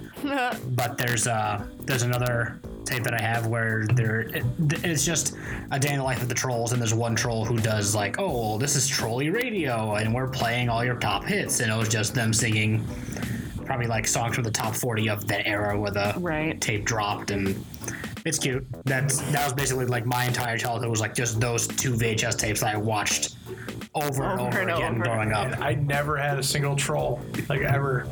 No interest in them, and like just that must have been like just barely eking out me by years.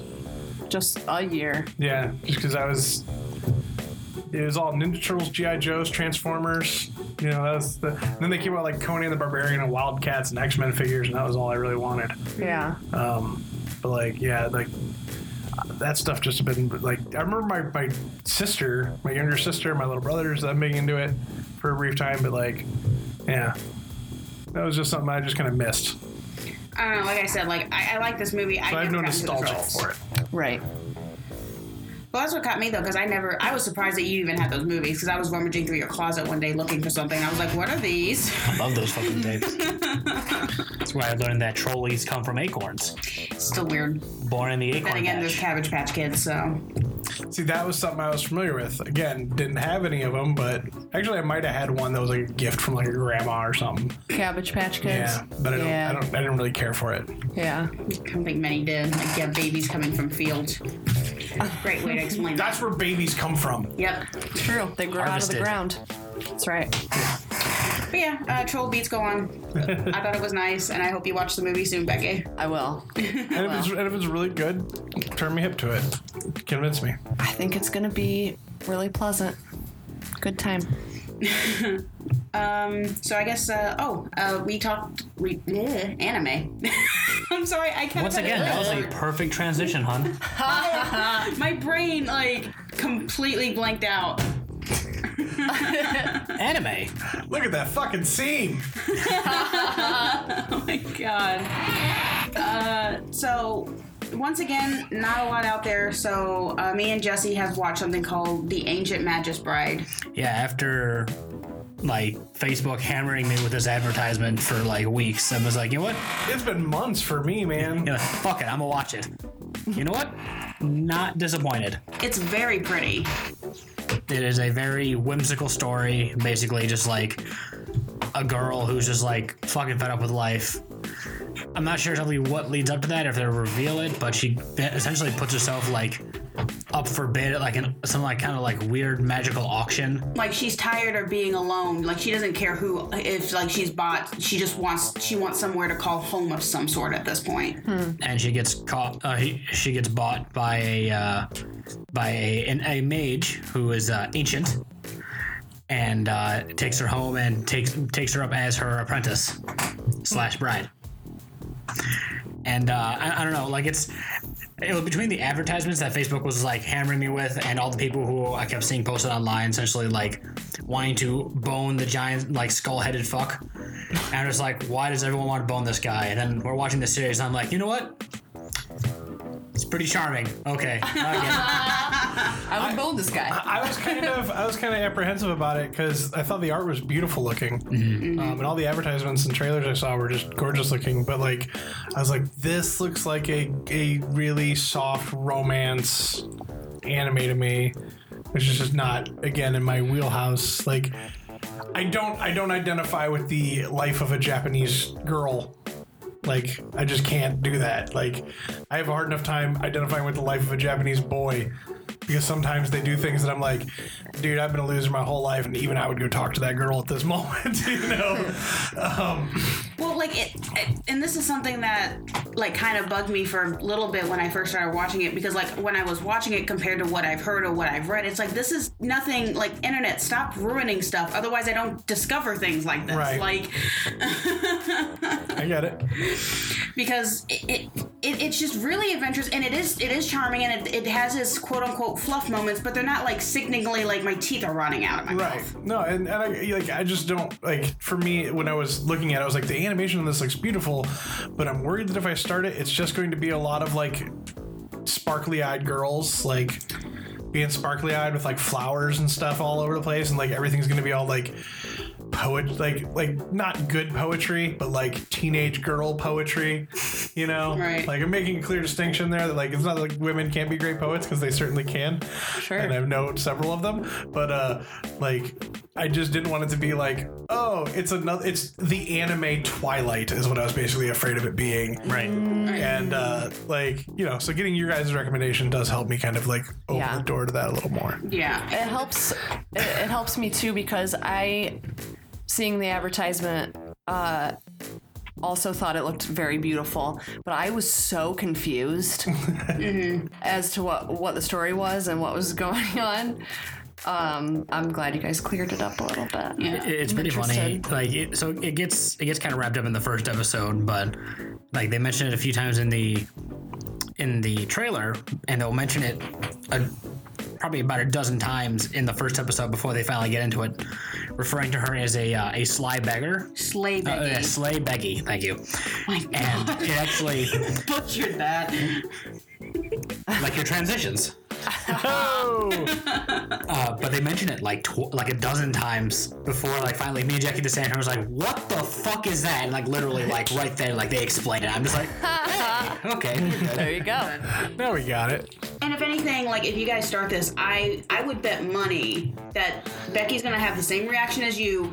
You're like, you like the show, I understand. What he likes the most are the animals. The little whimsical creatures all throughout creatures that series. everywhere. Oh my god.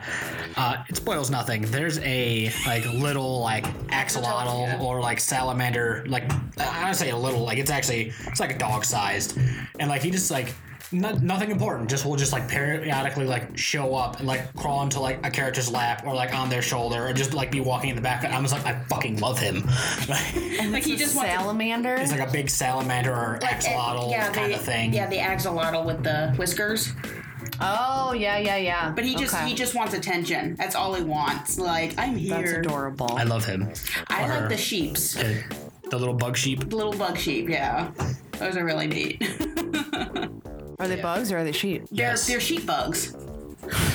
They're like Their sheep's about this big. They have 6 tiny little legs, and they have 6 wings. they have like and 6 float like around. dragonfly wings. Yeah, just like fly around. All right, that's Yeah. cool. Right on. So, I mean, the creatures and the design of these are really nice because it delves really deep in like fairy lore and things like that. That's cool.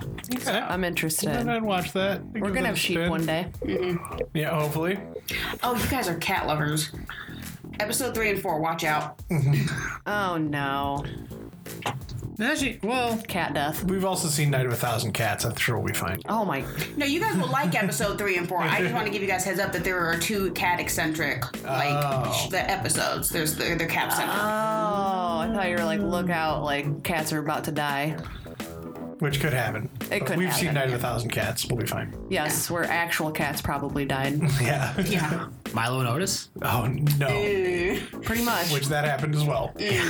Lots of times. No animal protection laws for that movie. No, House of a Thousand That's Cats. why you go to the like Czech Republic to film it. Man. House of a Thousand Cats is It's a Spanish movie about a whole bunch of cats, and it's Spanish, and it's a horror movie, and cats are doing so many things they shouldn't be doing in that movie. Number one, they don't have 1,000 cats, so the movie's a lie. But it doesn't matter like- because when you see like 90. the sheer number of cats they've crammed into like a small space, and they just keep throwing like raw meat in there, and they're obviously all hungry and fighting for food. Yeah. Oh, it's That's disgusting. terrible. It's messed up. No. It's also a really bad Hugo Stiglitz movie.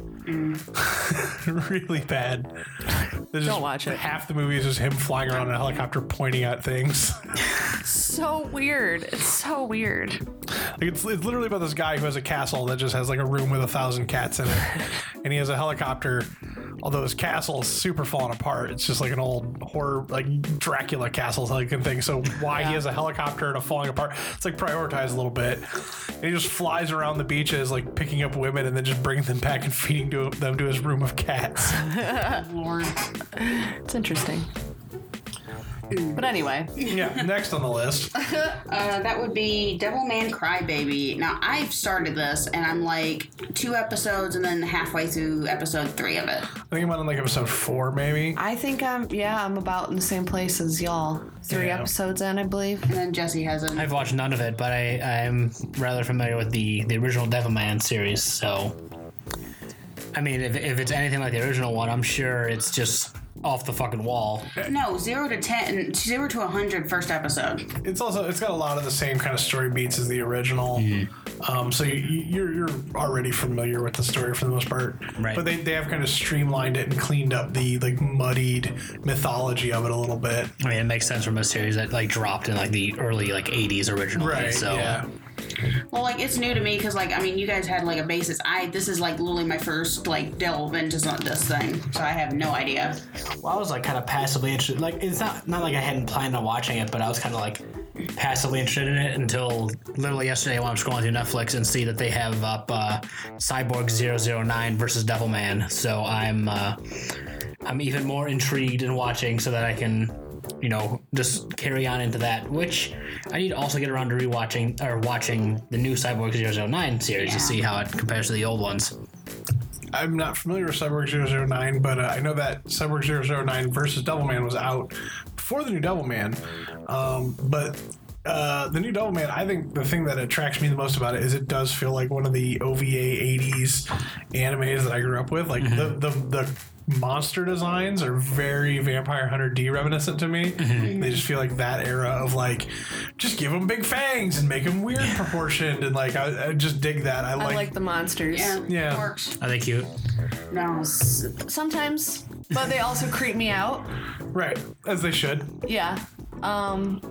A lot of that show creeps me out, obviously, as Got it a should. creepy flavor to it. It's got a very creepy flavor. The only thing I don't like about the animation, and I know this has been done in other animes, but you know, I'm a noob, so I'm not really familiar, but the running. No, Like, that's the running- That's not just that's That's just a anime. thing. It's just a thing. It's not all anime will be like that, but like I laughed, but I also like kind of cried a little bit when I saw that because Devilman Cry running is the new Naruto running. There's always something to make fun of, and that just happens to be Devilman's make fun of thing. Okay. That's why it caught on because like when the Naruto run came out, everybody was making fun of it. Like, who the fuck runs like this? Yeah. And that's basically what that is. All right. Well, also the limbs are too long. Well, That's a thing in anime you see from time to time. Just it seems like some people are more apt to use it than others, but something I don't really like is when they do those like warped character model fights. Like I remember back in the days of like I want to say it was maybe one of the Street Fighter OVAs or like the Fatal Fury OVAs from the 90s. Like every time they would go into a fight scene, their limbs would like turn into rubber.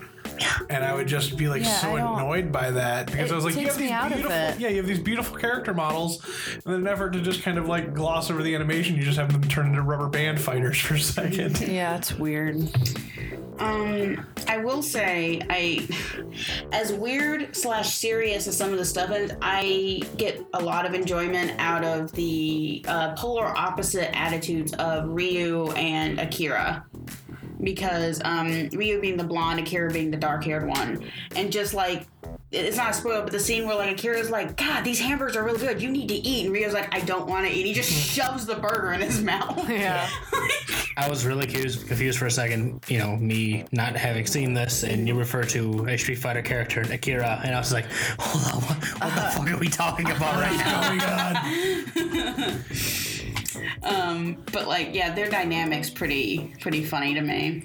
Yeah, I don't Ryu think is quite the sociopath. Yeah, I don't think things are going to end up sunny in that relationship by the end of this. No. Knowing the previous Devilman incarnations. Not knowing, I can tell.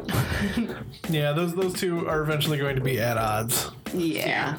Especially once you start meeting some of the other people around him. Right.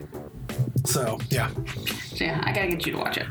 I'm sure I'll get around to it. If I may kind of spring it up on you guys, last time we were here, we had you watch Your Name. Oh my God, dude!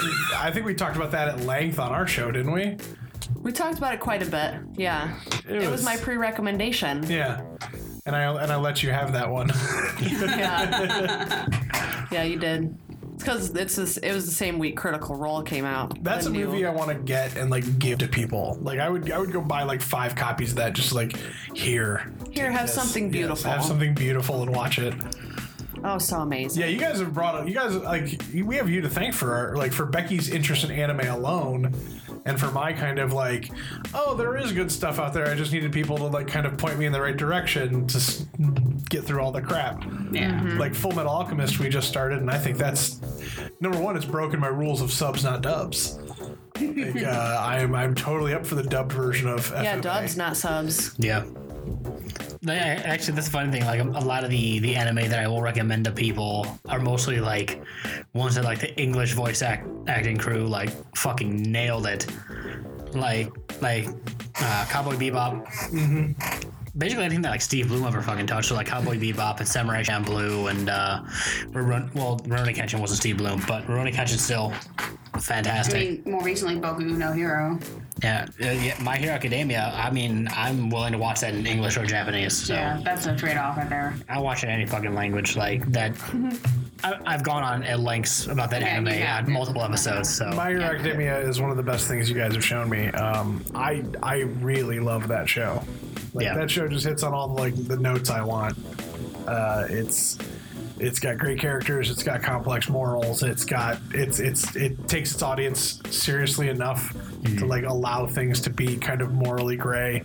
Like I love that about that kind of stuff. I think that's the thing about anime that ultimately will always kind of attract me to its animated properties a little stronger than English properties, Western properties, is that anime seems like the Japanese culture seems to have a lot more understanding of the gray areas of morality, and like they understand when you put things into black and white terms, ultimately the gray is what becomes the real center of everything.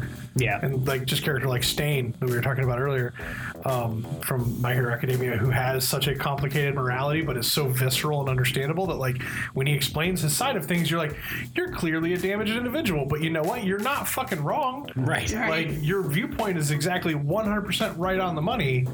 You're just going about it in the wrong fucking way. Yeah. Oh my God.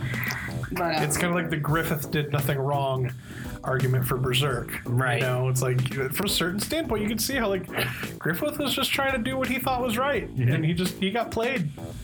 yeah. Can't wait for you to watch some more. And I will.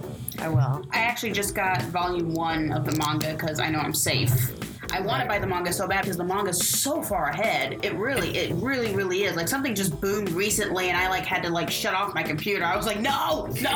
It's crazy just how much like quicker like the manga progresses through it, because like the end of the first manga, like they're like Episode 6. yeah, they're basically like 6 episodes into the series just at the end of the first book. Wow. So like it progresses really quick in there. Yeah. So, and like they even said it in the anime, this isn't a spoil, but they even said like one of the episodes, like next episode is completely filler. It isn't basically, they're like the next episode is an anime exclusive story. Storyline. Which, you know what though? It was good. It's still fucking good. It still had depth. That's all that matters, man. I think when you have a show that's like that with a diverse group of interesting characters that all have kind of like clear-cut sensibilities about them, you can get away with those kind of filler things where you just let characters be characters within the space for half an hour. Yeah. Food Wars. Food Wars, exactly. Mm-hmm. That's happened. Yeah, that's a lot of Food Wars now this season. Yeah. A lot of Food Wars this season is people sitting around talking. I wonder if they're just trying to get their ducks in a row for next season. I think they probably caught up to the manga. Yeah, that could As be a tend problem. to happens. Yeah. I mean, as long as they keep the quality. Like, Yeah. Full Metal Alchemist did that, and they still pumped out a damn good series. Yeah. Yeah. But the good thing is they went back and they redid it, like, you know, like start to end. Here's the manga with Brotherhood. Series that haven't done that was Negima, who the manga got like 6 issues out, and they're like, let's make an anime. Immediately caught up, and they're like, oh well, fuck, and then made a fucking shit show out of what is my favorite manga to ever be released. And they've never gone back and gave it like a proper send off. And that is like one of my biggest disappointments in like my entire life is that after, like, they've gone back, there was the original anime series, which was shit. There was a second try at an anime series that had nothing to do with like the story at all, and just made a complete like mockery of like all the characters. There was a live action series that they tried making, which was also just fucking terrible. And like after all this time, like they just like the source material was there. Just do it. Just pull a fucking Watchmen and just make like shot for shot of the fucking manga. Right. Just get this shit out there so I can watch it and be satisfied and be laid to rest without any regrets in my life. Oh man, I kind of feel the same way because I feel like we're never going to get to like Mura's end of Berserk in the anime, because it's like the story's been going on for 25 years or whatever, and like they just keep retelling the same first like 4 arcs over and over and over again, and like judging by the last Berserk, the most incarnation, which is like, it's fine for what, like if you're me and you just love the story, like you'll get through it. The bad animation and like the weird choices will like you'll survive. But like there's this part of me that's just like, man, like, have you opened the fucking book? Right. Because it's beautiful and still, and like it makes sense that you can have things play out in still shots. You don't always have to have random movement going on. Like we've been watching anime for a long time. We're used to still shots on frame. Right. Like that's fine. There was an old anime that they've remade numerous times, or an old like manga, but it's Guyver. Yes. Yeah, which is fucking awesome. And literally every time they've gone back and remade that series, it's gotten better. Right. But like no one fucking watches it, so like they'll put like a season on and be like, well, this isn't really making us money. Let's not keep going. It's like, you motherfuckers. Rude. Each time I think like, okay, this is the chance. Like there's been like 4 series. And the live action movies too. Yeah. And like each time, like it'll do like pretty well over there, and then it comes stateside, it's just like, well, no one watched it. We're not gonna keep going with it. Yeah. Like, God fucking damn it. And it's like one of those things, like kind of like Fist of the North Star, where it's like an update wouldn't be a bad idea. Like, like especially now that like clearly we're at a point now where like you don't have to do the Fist of the North Star from the 80s. Like you can do something that like is a little less like, we got to make it so Americans understand it, you know, like it's Bruce Lee in the Road Warrior. Just make that fucking show and we'll enjoy the shit out of it. Sounds awesome.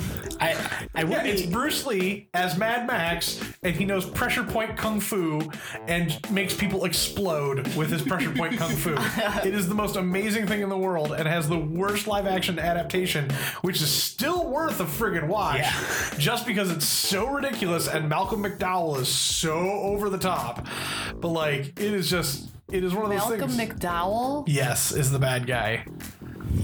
It is an amazing piece of like B movie heaven. Yeah, I'd watch it. Yeah. It's awesome. I'm a big B movie fan, you know.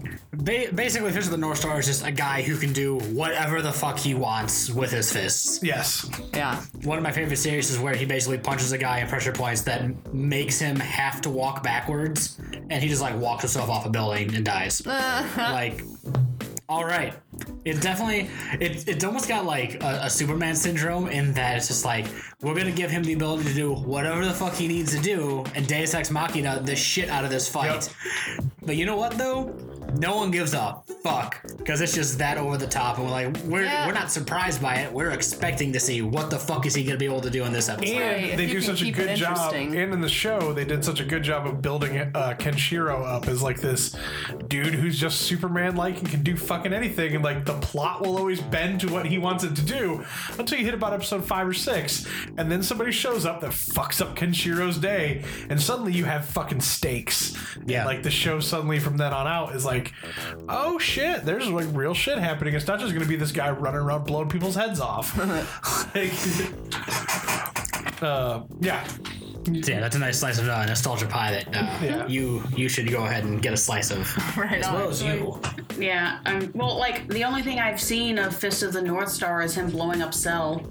That is amazing. That is amazing. Bugman. Homeless man. Are you going to eat that? Do you mind if I eat that? You don't even know. Tell you that you're an asshole? Did you already know that? You are so dead. No, you are. Again. Already. Oh, that was great. So good. I saw that. You saw that? I seen it. Oh, you I did see seen that? it. I seen it. It's real funny. I'm actually kind of happy. Like, when you talked about more anime than I thought. Hey. You gotta keep it rolling. It's not a bad thing. Let the good times roll. No, it's not. Like I said, like, I'm just surprised because, like, last month I felt like I told you the list had like 50 new animes coming out in just January. I had to pick like 4 of them, just do it. And this month it's like there's like maybe 1. I'm like, oh, okay, we're it suddenly went dry. But we kept it alive. Keep going. We got it. We got it. Train kept it rolling all night long. Okay. So did you find yourself any good comics in the last month or so? No, like, I have comic themed stuff that I've been doing. God but I have, damn it, hon. Hey, listen, you could read too. That's for fucking nerds.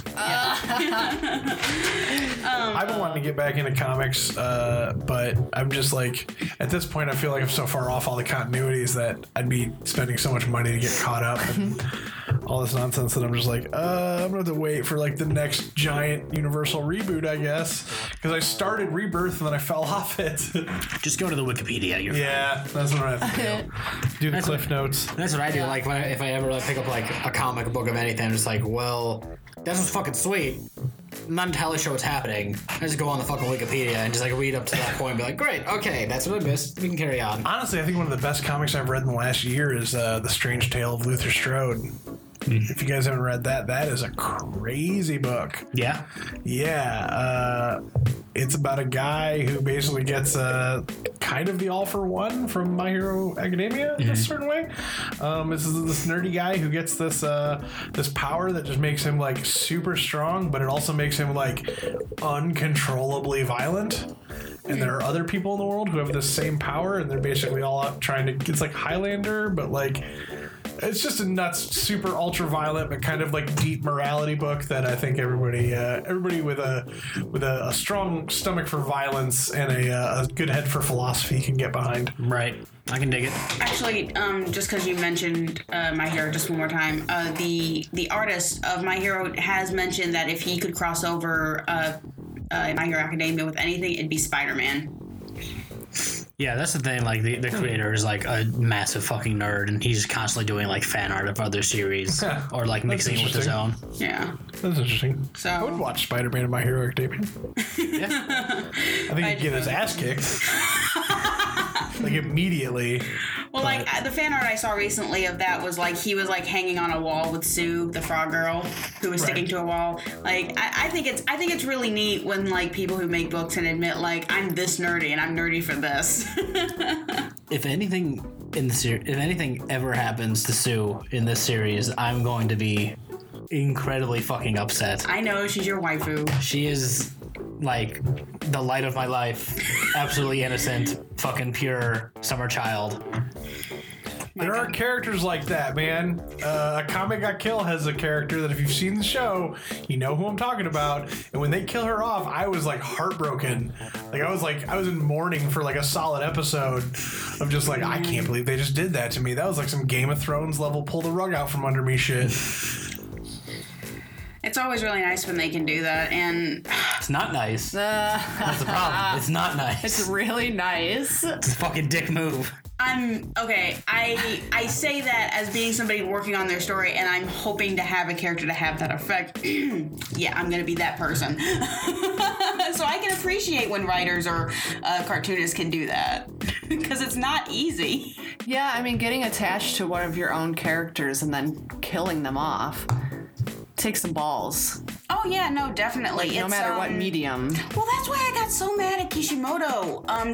There's a character named Guy, and they go through the backstory of his father using this ultimate move that legitimately, if you open the 8th gate, you die. There is no going past go. There is no reverse. There is nothing like that. You die. And his father used it to save him, and so he decided to use it to save his friends and his family, the people he cared about, and he was going to die, and it was going to be sad, but it was the best death for him. They had set it up, and then he fucking comes in with his main character, and it's like, Jesus no jutsu, you're healed. Like, super hard to follow that with no context or background. People who listen, like, you know what I'm talking about. Yeah, that was just like, to me, that was just a list of things.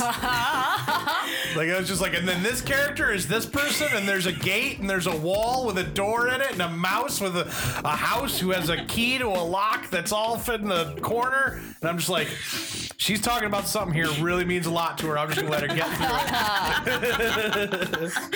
I'm sorry. Like, It's that's all Greek to me. I don't have many buttons. That's one of them. It's a very specific button. Right. Very poor writing on the creative part. Yeah, you know what I'm talking about. Yeah. But I can't stand having stuff like that when they kill him for no reason. And then bring him back for even less of a reason. Yes. It's kind of like, because I pretty much followed what she said, even though I didn't know what was going on. But it's kind of like in The Last Jedi, when you think Finn is going to sacrifice himself. Oh, super spoilers. Oh, who hasn't seen The Last Jedi? No, I'm not arguing with you. All right, just saying. Spoilers. You think Finn is going to sacrifice himself. And you're like, okay, this is a good ending to this character. Yeah, okay, if he's got to go, this is the way to do it. And it makes sense thematically and plot-wise. He's learned to stand for something larger. Yes. After 2 movies of having the same exact plot line. Yes. And then... Nope. It doesn't happen. No, that's exactly the feeling. You get it built up, there's a reason behind it, and you take it away. And then the best part ever, which is me turning into like Robert De Niro from Cape Fear in the theater, where they're like, we don't win by saving the things by killing things we hate, but by saving things we love. I'm like, that laser gun is still gonna blow the shit out of your base. You've accomplished nothing except giving you enough time to get a kiss and watch your friends die. I was gonna say, except you forgot Rose's line, give me a kiss. My God, what an awkward kiss too. Just an awkward movie. I was talking to Mike at length last night. People who don't know our show, and I don't even really talk about Mike. Mike's a friend of mine from film school, and we were talking about it. He really likes The Last Jedi, but he ultimately is my favorite person to have movie conversations with where we disagree, because we always end up seeing the other side of the story. Right. Like, we always see the other person's perspective, but like this is like the one conversation where I won, where he just got to the end of the movie and he goes, yeah, he goes, now that I hear you talk about it, he goes, there really was a lot of like pride in Rian Johnson in this movie. And I'm like, yes, exactly. Like he came into this movie with like, he too close to it personally. He's too big of a Star Wars fan that he couldn't make a movie for everyone. He had to make a movie that was just for him and only include the stuff that he wanted. And what he ended up making is, to me, it's the Zack Snyder Watchmen version of Star Wars, where it's like, he clearly loves Star Wars, but I don't think he gets it. I don't think he gets what makes Star Wars Star Wars. Right. Like, people who want to say, like, oh, you're just mad because the Skywalkers aren't the central story. It's like, Yoda never looked like a Skywalker to me. Mace Windu never seemed like a Skywalker to me. Ki-Adi-Mundi never seemed like a Skywalker to me. I understood there were other Force users out there. That doesn't bother me. What bothers me is a complete betrayal of everything I had spent my entire life being invested in, so that you could say, from here on out, no movie before or after this will be untouched by my pride. And that's what I have a problem with The Last Jedi with. But you guys did have an entire episode about The Last Jedi, right? Yeah, already. We talked about it with my bro Troy. Yeah. Yeah, I won't Shout out rage to you, on buddy. it. Yeah. But I mean, yeah, good writing, bad writing. Comics are tough. Just making a story that people will like, and I think that's what I'm starting to learn, is kind of letting go of a couple of things, because I've been caught up in a lot of things where Jesse's had to like pull me away and be like, you cannot explain everything. You cannot make everybody happy. Yeah.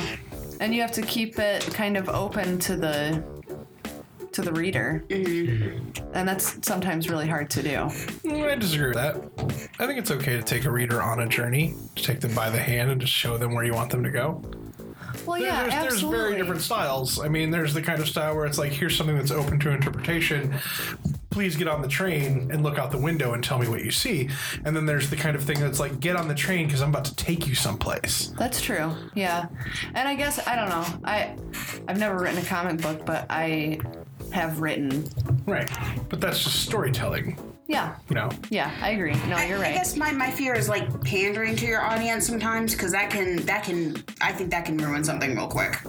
It all comes Yeah. down to what you're comfortable doing, because yes, you can absolutely just like leave things open for interpretation and let the fans or readers just like say like, oh, well, I think this is why this happened, or you can literally explain to like, this is what this is and this is what it means and Yeah. like why it happens this way.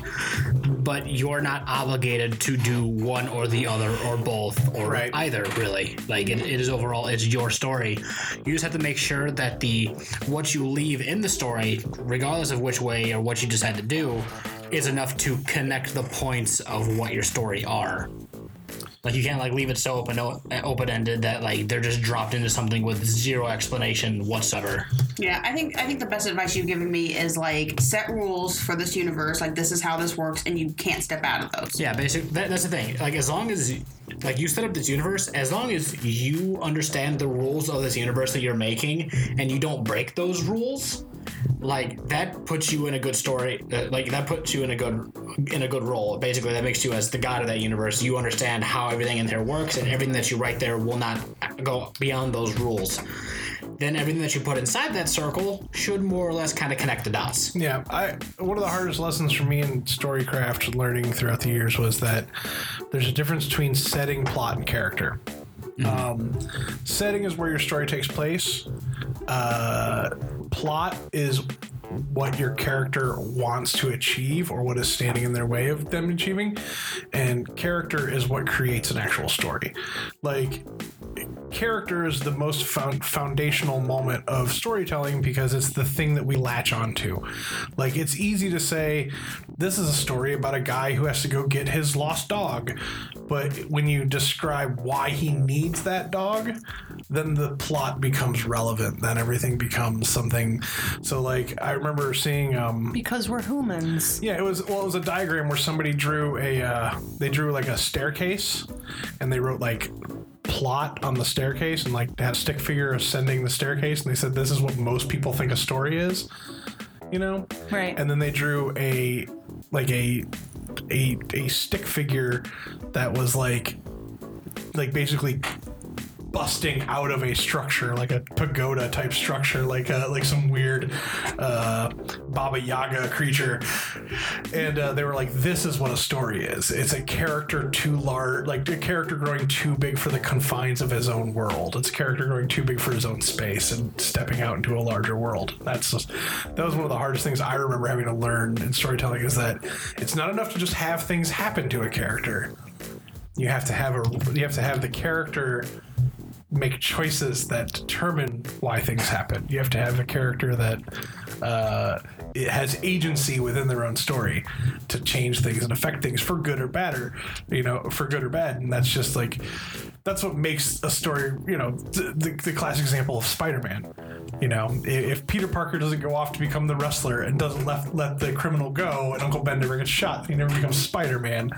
But it ultimately all comes back to his choices that end up in his own creation.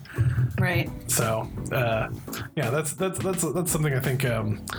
That's one of the reasons I think so many stories nowadays are not, like, in terms of plot writing and movies and stuff. When I go to see a movie, I have more gripes with people about it because I'm like, it's just a series of things happening to characters, but the characters aren't actually doing anything. Like Jurassic World, where I'm like, none of these character choices make any. Like, you could literally just have the characters sit in the same place and like Indiana Jones is the best example of a movie that should not work, because in Indiana Jones and the Raiders of the Lost Ark, Indiana Jones could literally just sit in a tent the whole movie, and the movie would play out exactly as it plays out, because the Nazis will always make the mistake of opening the Ark of the Covenant and killing themselves.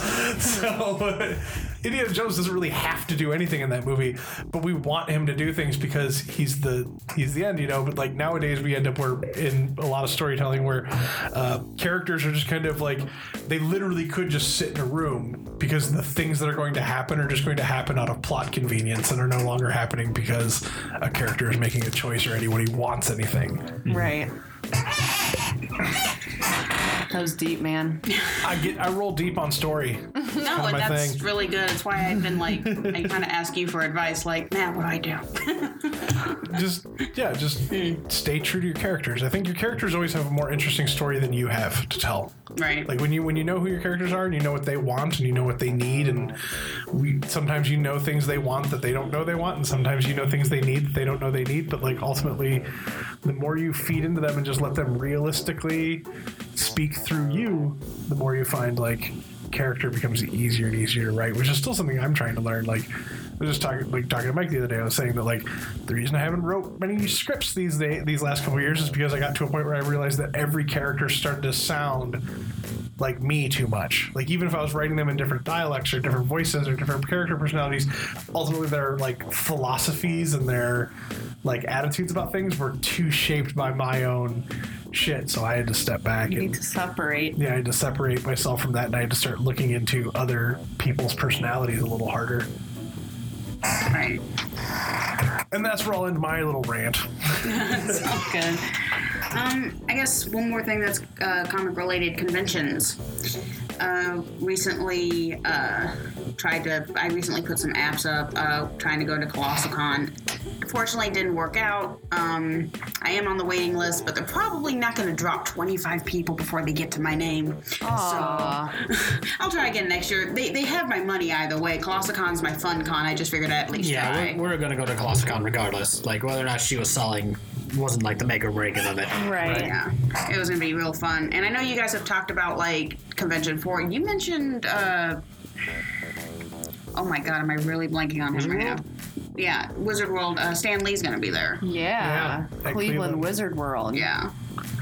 Which Jesse asked me if maybe we wanted to go, but then, like, those tickets is what makes me go, ooh. Right. I know. Unfortunately. They're pricey. It was at Wizard World. As much as I loved the con when we went, it was kind of like everything's going on all at once. You can't really focus on any one thing. Right. Yeah, I mean, and you have to spend a decent amount of money for the tickets, and then all there really is buying things once you're in there. And the food's really expensive, and you can meet some of the celebrities, but unless you have money, you can't get their autograph or their picture. And they really don't want a lot to do with you if you don't have money to spend. It depends on the celebrity. Depends on the celebrity. Michael Rooker. Oh, he was sweet. Yeah. He was awesome. Yeah. And he did not care that we didn't have money to give him for Henry a Winkler picture. gave us the gentle brush aside. Very gentle. He was kind, but... Yeah, he was kind, but he was just like, oh, you don't have any money? Thank you for the nice words, and please move along. Right. That was a little disappointing, but... Yeah, And Jay there's Muse was definitely cool. a big difference. There's a big difference with either working at a con or being at a convention. And it also depends on the convention, too, to be 100% honest. Because, this is what, my 5th year at Colossal? Something like that. And I've always had a good time, and I admit that it can be a lot to do, but then again, I'm also somebody that can spend hours in the artist alley room and talking to the people there and what they're up to and stuff, and then I usually spend my time in the gaming room.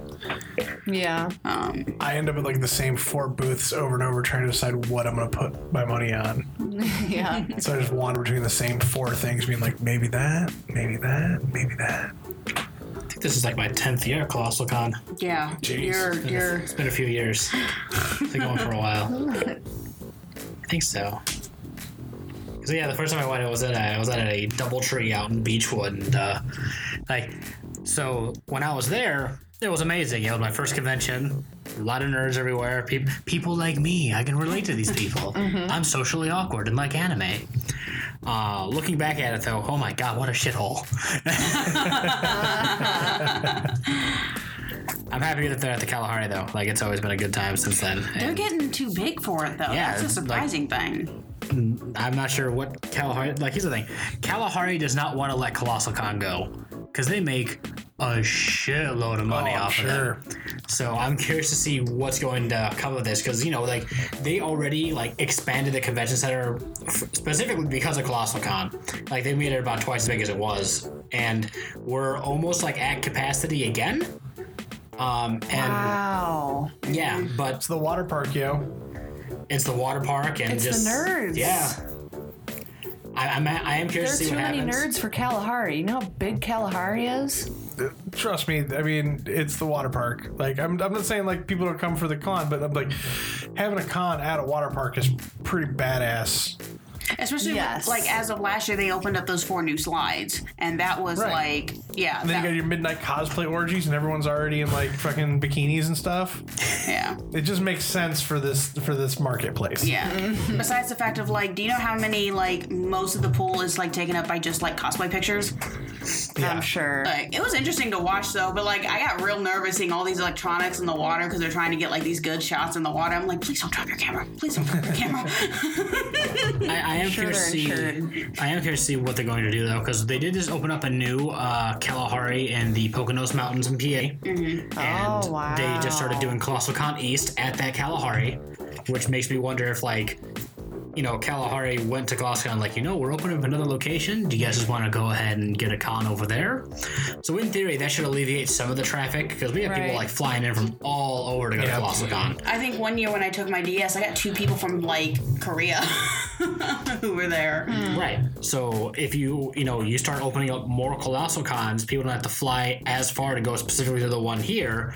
They can go to the one in PA, or there's another Kalahari in Wisconsin, and I think it's called like the West Dells or something like that. Dells, yeah. Chrissy And said they're this opening up a new one down in Texas. So you could literally have Colossal Con like north, south, east, and west. Right. And just, spread them out evenly like throughout the year, like every like 3 months basically. There you go. That should alleviate a lot of the flow. When I was from watching- specifically one con. When I was watching the earlier episodes of Critical Role, catching up because I started late, there is an episode where Matt Mercer talks about going to Colossal Con, and basically the entire room is jealous of him because they're like, "Is that the one at the water park?" And he's like, "Yeah." And they're like, "Oh, I hate you." Admittingly, last year weird. was our first year staying at the Kalahari, and as much as I'm not one to gripe, like obviously if I have a roof over my head, awesome. It was nice. It was really nice. nice. It was was very nice. nice. That's good. 'Cause I've heard not great things. Well, okay, it was nice because one, we don't have to move our car, so that means we don't have to worry about getting Yeah. our parking space taken. Yeah. Sure. We can go back to the room anytime without bugging somebody to take us back to the room. Our friends can get wasted. And just make go it back up to the room. Just make it back up to the room. That's all I you gotta need. worry That's all about you being need a to do. designated driver at ass o'clock in the morning with drunk people in my car. Right. There's no complaining. Driving down the road to the shitty Red Roof Inn or whatever the hell we're staying at that year. Yeah. This year might be a little bit easier for people at hotels since like Bike Week has officially moved. Yeah. So Colossal Con has always been the same exact weekend as Bike Week, Yes. which made shit even more fucking crowded. Such a terrible planning oversight. Yeah. But Bike Week has officially moved their week to the week after Colossal Con. Good. Like this point going forward. Like I'm wondering if like one con reached out to, because let's just be honest, Bike Week is a fucking convention for bikers. It is. I wonder if like one con reached out to the other, just like, hey, I'm thinking one of us should just move, because really, like having that many people in Sandusky is just gonna price hike the hotels in the area up. So Oh, if yeah. someone moves, that's good for both of them. Right. And I'm sure some organizer is there who's just seeing this as a problem that wasn't getting any better. Yeah. And they're just like, you know what I'm tired of hearing about? People who can't like I'm tired of hearing about bikers who can't get hotel rooms because of nerds. I'm tired of hearing about nerds who can't get hotel rooms because of bikers, and and I've heard that the two communities have not like given each other any crap. No. No, Like, I've heard it's been pretty normal. It's pretty rare though. Like it was kind of funny. One year, our friend Danny came out and like, what was it? One of the bikers went anime. Yeah, there's some guy like on his balcony who's like, anime. Like just in good fun, like nothing weird. It's interesting that they're just moving the date of Bike Week this year because we have a new city manager in Sandusky who came from Tremont. who I'm sure you guys know how nice Tremont has gotten. Yeah. Ohio City since he was there. And now he's taking over Sandusky. So yeah, I wonder if he's got something to do with that. I'm sure that dude is a dude who knows how to turn an area around. Man, he is make it a doing little tourist work. area. I love it. I mean, especially when you look at like the co-op they've done now with the Huron waterfront, where they're about to put in the like $1 billion waterfront Yeah. up there. Like that's And gonna a be medical huge. marijuana dispensary. Right. They're trying to bring people here. Yeah, for sure. Okay. But yeah. All right. Sorry, I just figured, conventioning is a part of that. Yeah. No, that's interesting to hear. Yeah. Yeah. But aside from that, do you guys have any thing on your sites? I know you guys we're talking about it on your podcast a little bit about doing far panels. Just doing panels at cons? Yeah. We haven't heard anything back yet. We do have a friend who is. I doubt this year's going to work, but he has a friend who is an organizer, ColossalCon, who has asked a friend of ours to do a D&D panel or something, or run a game. Run a game, yeah. Run a game at ColossalCon, and he hasn't wanted to do it because of an ex-boyfriend that will be at the con as well, and he's just like, it's just a messy situation I don't want to run into. But I just recently heard that they're getting along now. They're getting along again, which is good. But yeah, we did reach out to them and said, hey, if you can throw us a word. I mean, I mentioned, I just said we'd be happy to do a podcasting panel or to do a live show from the con if that's something they would be into having us do. They wouldn't really have to worry about much. We'd bring our own shit. So it's just something we've poked around. We haven't really heard back yet. Yeah. Maybe next year. Maybe next year. Yeah, we'll get in a little earlier. Right. And we have to kind of boost our popularity first, I think, Yeah. to even be We need to get through the present situation and get back on top. Right. No, I just I don't know. I'm just super excited, and obviously, Oh, yeah, of you guys course. are cool people in my book always. I feel like We are very cool. We are, yeah. I feel like just considering the people that you would have there at the con, I don't think you necessarily have. While it would be nice to draw people in just on the selling point of, hey, we're pre-recorded live, come see us at our panel. I think you would draw in just a good amount of people, just the fact that you're just doing a Dungeons and Dragons Yeah. related thing. That's what That I would was be kind of fun. talking about, is that we should do a podcast, like a game that we could simul podcast. Yeah. It's like, even if you're not in the convention center, you can just pull it up on YouTube or something and watch it live. Right. That would be fun. So. And then we got to get Matt Mercer to DM it, and then my life will be complete, and I can pass on in happiness. Oh, I'm sorry. I have to bring this up now. At LexCon, isn't Matt Mercer going to be there? Yeah, Matt Mercer is going to be at LexCon over in March when we head out that way. So. Okay, so kidnap him. Right. Yeah. Yeah. Well, Shouldn't be hard. he has a contract to complete. Our friend That sounds terrible. Our friend Nathan, who was my good friend of mine, but also was our DM in the campaigns that we played with him. He played some card game basically where you draw a card out of a deck and you hold on to that card and it gives you a task to do. It's like, oh well, this card needs to be autographed by a celebrity. You write the name of the celebrity down, and then when Nathan, essentially the idea is to get this card to somebody who you believe has a greater chance of fulfilling this contract than you do. Right. So Nathan knows I go to a lot of conventions, and he wants this card autographed by Matt Mercer, or this card needs to make it to Matt Mercer. Right. So he hands it to me, and this was probably 5 years ago, and it's still in my wallet. And we read that Matt Mercer's going to be at that Yeah, nice. con, and I'm like, Nathan, I can do it. He's like, dude, I forgot about that card. I forgot this was a thing. He's like, Well, it's happening. it's happening. I have done well. So I'm pretty excited to do that. Besides the fact that Matt Mercer is awesome. also a cool guy, and I just get to kidnap him anyway. So. Yeah, which Right. is just what you should do. I don't know. Chuck Yeah. Norris is going to be there too. Chuck Norris? He's gonna be there. Oh, So man. I mean, we'll see. It will be a bit of an obstacle to kidnap Matt Mercer, in the vicinity of Chuck Norris, but Yeah. Yeah, 'cause Chuck Norris can turn into a bear. exactly, He can basically do anything he wants. and he has another fist underneath his beard. It's true. It's true. I've seen it. But yeah, I just. Jeez. Sorry, that image is very funny in my head. That's pretty great. It's one of the best Family Guy jokes ever, actually. Chuck Norris.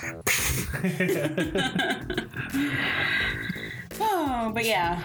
You got yourself a webcomic for this week? I do have a webcomic of the week, and I'm putting up a warning right now. It is a mature comic. It's going to be the first mature comic I have suggested since I started this. Oh shit, you picked Oogloff. Yeah, Ogloff. Whatever. Yeah. So it's not the humor. Well, it's a humorous comic, but the content is going to be 18 and up, so fair warning, you have been warned. The comic is called Ogloff, and it updates on Sundays, and the illustrator is Trudy Cooper, and the writer is Doug Bain, which until I was suggesting this comic, I never realized that I never knew who actually did this comic until this. I will say, like, I never sat down and read this comic. It was one of those things that, like, I always saw, like, shared posts with their webcomic in it before I actually, like, went back, started reading it, and just, like, this whole world that they've built is, like, super strange and, like, weirdly magically sexual. Yeah. And like really strangely kinky. Yeah. But it's hysterical. I mean, you can buy like a hard copy of their book like on Amazon, I found out. And besides the fact of like, I know this comic because of you, because you linked me to Flat Bear. So in the comic, it is a single page, and I guess in this universe there are creatures called flat bears, which are literally they're basically bearskin rugs, but they're actual bears, and they just attack people by just like flopping on top of them. That's amazing. They don't attack them by great. flopping on top of them. They get on top, and then like the mouth is like on the head as if they were wearing it as a garment, and they basically zombie mind the human to attack other people for them. Oh, interesting. That is super cool. Yeah. There's a lot of tits though. There's a lot of tits.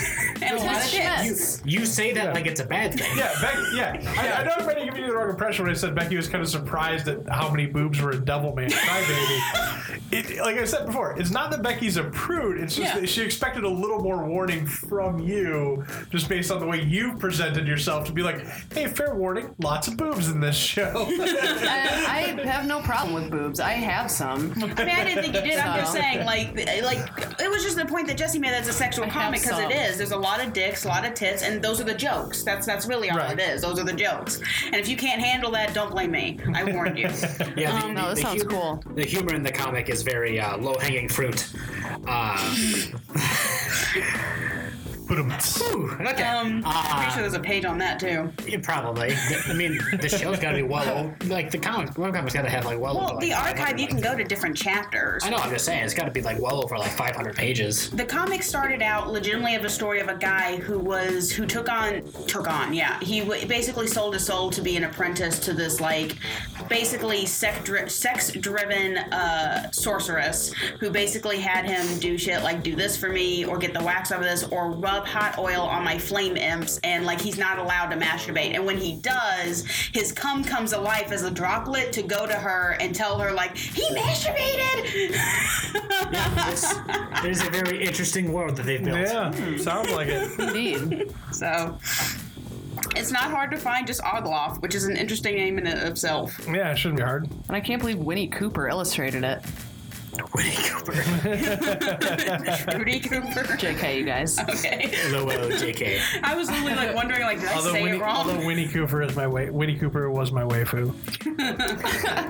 Wasn't she an entire generation's waifu? I believe so. Yeah. But yeah, I found out. How did you find out about the comic? Just by those clips, or was it Clint? Just Clint's also read it, so it was like Fuyu, but Okay. no, I just found random pages online, just like shared on different social media, and then eventually looked into it and found it that way, and then discovered Flat Bear, and that was incredibly sold just on that. So. Right. So yeah, if you're interested and you're 18 and up, I'm gonna stress that one last time. Go read Ogloff. And if you're not 18 and up, Why are you listening to this show? Exactly. Yeah. Fuckity that's true. fuck shit fuck people.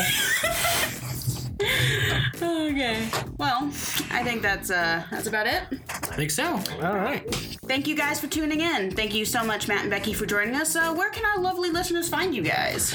All kinds of places. All kinds of places. We're on Facebook, Twitter, and several other places at Prereq Live, all one word, PRERECLIVE. We're on SoundCloud, we're on iTunes, we're on Stitcher, Pod Beyond, all that stuff. Beyond Pod. You can also go to our website at prereclive.wix.com/podcast and catch all our episodes. We also have just started YouTube, but because of my chemotherapy starting, we're not sure how frequent that's going to be right up front, but we will hope to get it back into that. And we're working out kinks. Yeah, we're working out kinks with the system. So, and you can hear us talk about mostly movies and TV and just kind of tangential, weird nerd stuff that whatever pops into our head. Lots of potty jokes and like randomness. Yeah. And we're also on Instagram at PreRecBeck. Yes, which we don't really update that much, but we do sometimes. Hey, I use it. I put stuff on there.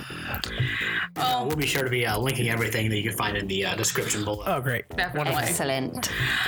If you wish to contact Nerd on the Cob, you can send us an email at nerdonthecob@gmail.com or tweet at us at Nerd on the Cob. We also have a Facebook page that is Nerd on the Cob.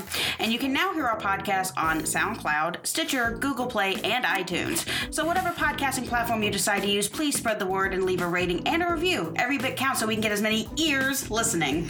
If you want to see Jacqueline, you can find her at Twitter at 114Nishi, Facebook at Nishi Studios, Tumblr at nishistudios.tumblr.com, and Instagram at Nishi Studios. And if you wish to annoy Jesse, see Jesse, you can get him at Twitter at DragonShuffle1, Twitch, Dragon Shuffle, or Instagram at Dragon Shuffle. Jesse will be putting the links down in the description as he always does, and the next episode should be up on 2 weeks from now, so February. I'll be honest. 12th. I don't know. That's a guess. The 11th. Well, this episode's going up February. Yeah, no, this episode's going to be going up on February 5th. Yep. So yeah, the next episode will be February 19th. I'm sorry, guys, I can't calendar. Oh, no problem. So until next time, you awesome kernels. I'm going to make some popcorn.